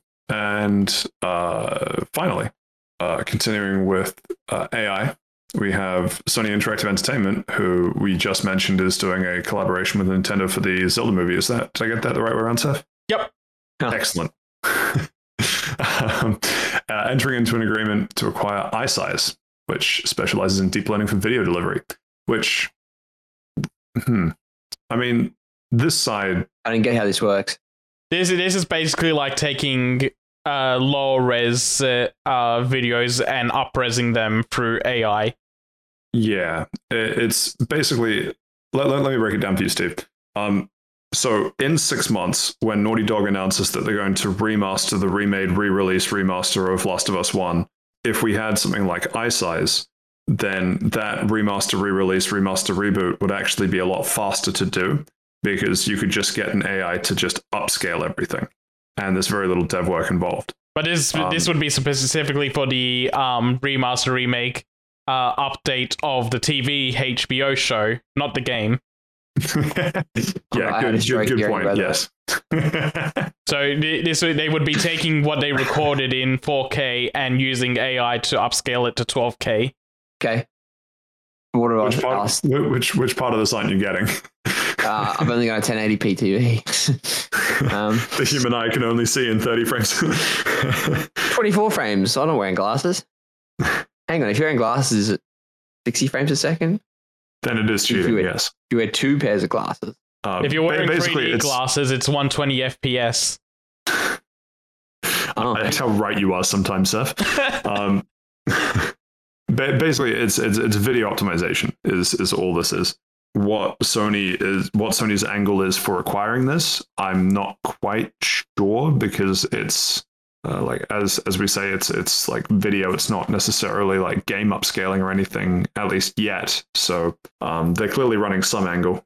It's not mentioned in the article. Yeah, if it was Sony Pictures, I'd get exactly where they're coming from, but this is Sony Interactive. Unless Sony Interactive has their hand in like PlayStation Studios or something, which is like the PlayStation Studios being the production company for like the Gran Turismo movie and other things coming out from that. I mean, it's possible, but then again, why wouldn't it just be the production house or the studio that would actually do that's what I'm saying. Anyway, maybe that part falls under Sony Interactive instead of Sony Pictures, and that's where it comes in, but I'm not 100% sure on that. The only thing I can think of is if you... even then, it doesn't make as much sense. I'm not sure. This will be one of those. We'll probably hear more info later on when we hear about why this is the case, because it does seem funny that in the intro that all these companies going around acquiring things, and then it almost feels like this is a Sony buys Bungie thing of like Microsoft announces that they're buying Activision Blizzard. Microsoft announces that they're trying to partner with an AI company. And so then Sony's like, oh yeah, well, we'll just go buy Bungie. And then they see the AI announcement. They're like, oh yeah, we'll just go buy an AI company too. Funnily enough, I think this one actually came out before the Microsoft one. It's just, it flowed better Let in me the have docket. this. Anyway. You know I can't let you have anything. Nothing more from me on this. Yeah, this is a weird one, and I don't know where it's going to go. And that's all about the input I have on that. Like, I don't even know entirely what they're going to be using it for, so I can't be mad about what jobs it's replacing. It's replacing C-suite jobs. Hoorah. I don't know what that means. Actually, you know what? I don't care what that means. So it would be funny if the acquisition was to like replace the COO, for example. Okay, no, that would be. Oh, you know what? Based. Wait, does the COO salary go to the AI or the rest of the studio? AI needs to be paid. Or does it go to me for AI editing the for free. podcast? Oh, I don't think that. I do not think that at all. Well, regardless of what you do or don't think, we can all think about how this is the end of the news section for this week. No audience question for this week, which means we are at the stage where we can happily tease little cliffhangery bits for episode 99. Ooh, getting close. Getting close. What do I have on the horizon? Not much. I will probably be playing a bit more Monster Hunter Generations Ultimate, which I played a fair bit of in Japan. Went to Japan, by the way. Yeah, I heard you went to Japan recently. It'd be interesting to hear what you thought about that next week. Yeah, I'll talk about that next week. And I'm actually also rewatching Final Space Season 2 and probably eventually Final Space Season 3 as well. And most of the way through Season 2, if I finish that, I will talk about that because I've had some feelings about it before, have some feelings now. Would be interesting to see what's changed and what hasn't changed opinion-wise. Seth, what have you got on the horizon, if anything? Honestly, I'm not 100% sure. I started a little bit of Gran Turismo, but not sure if that's something worth talking about. The movie? No, the game. The game. Oh, I didn't know that they made a game based on the movie. A game based on the movie? Excellent. They made 7, in fact. They all came out relatively fast. Fast like the car? Fast like Lightning McQueen. Speaking of, that was a news docket I forgot to put in. Lightning McQueen's going to be in Rocket League. Oh yeah, I forgot about that. What was really funny was I saw a screenshot or like a teaser picture from I guess Epic. I was going to say Psyonix. They don't really exist anymore. Saw a picture from Epic saying announcement coming tomorrow, and it was so clearly the Lightning McQueen like side of the car that it was like they're going to announce a collab, aren't they? Yeah. And you know what? I think I'm disappointed, but I don't know. I think this is extremely funny, and I might play Rocket League to get that. I want to read the Scott Pilgrim books before the anime comes out, so I might do that. I might just binge through that real quickly over the weekend. Reading. Yuck. Yeah, but it's Western comics, not Japanese comics, so you should be happy about that. No, I just mean reading in general, reading in all forms. You're reading what's in the ingredients packet on the back of Chips bag. Ugh, disgusting. I need to know the nutritional value. There is none. There, I've summed it up for you. But yeah, I'm kind of in flux of what I'm going to be doing because I've finished basically all of the big games I want to play for the year. So I got to sort myself out. This guy. What about Stephen? What are you up to? I'm actually going to Perth next week for a wedding, so I think it'll be Switch time. That's right. Don't forget, I've got Xenoblade Chronicles 3, so I might have to start playing that. No, it's time for you to play Mario Wonder and then come in next week and say how wrong I was, and it is actually the second coming of Christ. No, I won't be doing that. But yeah, it'll probably be Xenoblade Chronicles 3, to be honest. Still got to finish 13 Sentinels. And the game just sort of tails off towards the end. I think I'm just over it. But yeah, no, something will be happening. But yeah, I won't be here next week, everybody. Sorry. What a weird way to announce that. Yeah. Just dropped it on us mid-recording. Could have just not shown up next week like a real Chad, but no. Then you guys would have just recorded the podcast and been like, hey, that was much better. I mean, we missing Steve. Would have gone the whole way through recording it and been like, was Steve here? I didn't laugh this entire episode. You couldn't have been. I kept asking why 6 was afraid of 7. I got no response. But yeah, that's it for me. What are you going to be up to, Pat? I literally went through this already. Yeah, sorry, I forgot. As soon as I said it, I'm like, oh, fuck. Oh, fuck, here we go. He's going to chill me out now. Well, I actually just came back from Japan, so let me. Anyway, All right, there's one more Japan reference, and then I'm cutting you off. I think you get 7 more Japan references. Oh, here we go. Just anyway, as you can tell, this is at the end of episode 98. Thank you so much for listening. If you have enjoyed what you've listened to somehow, then leaving us a like, a review, a comment, a subscription, any way to increase our presence in the algorithm really helps us out on whatever podcast platform you're listening to this on, or YouTube, or wherever else. Or if you're pirating, stop that. Do it the legal way. Pirates are bad.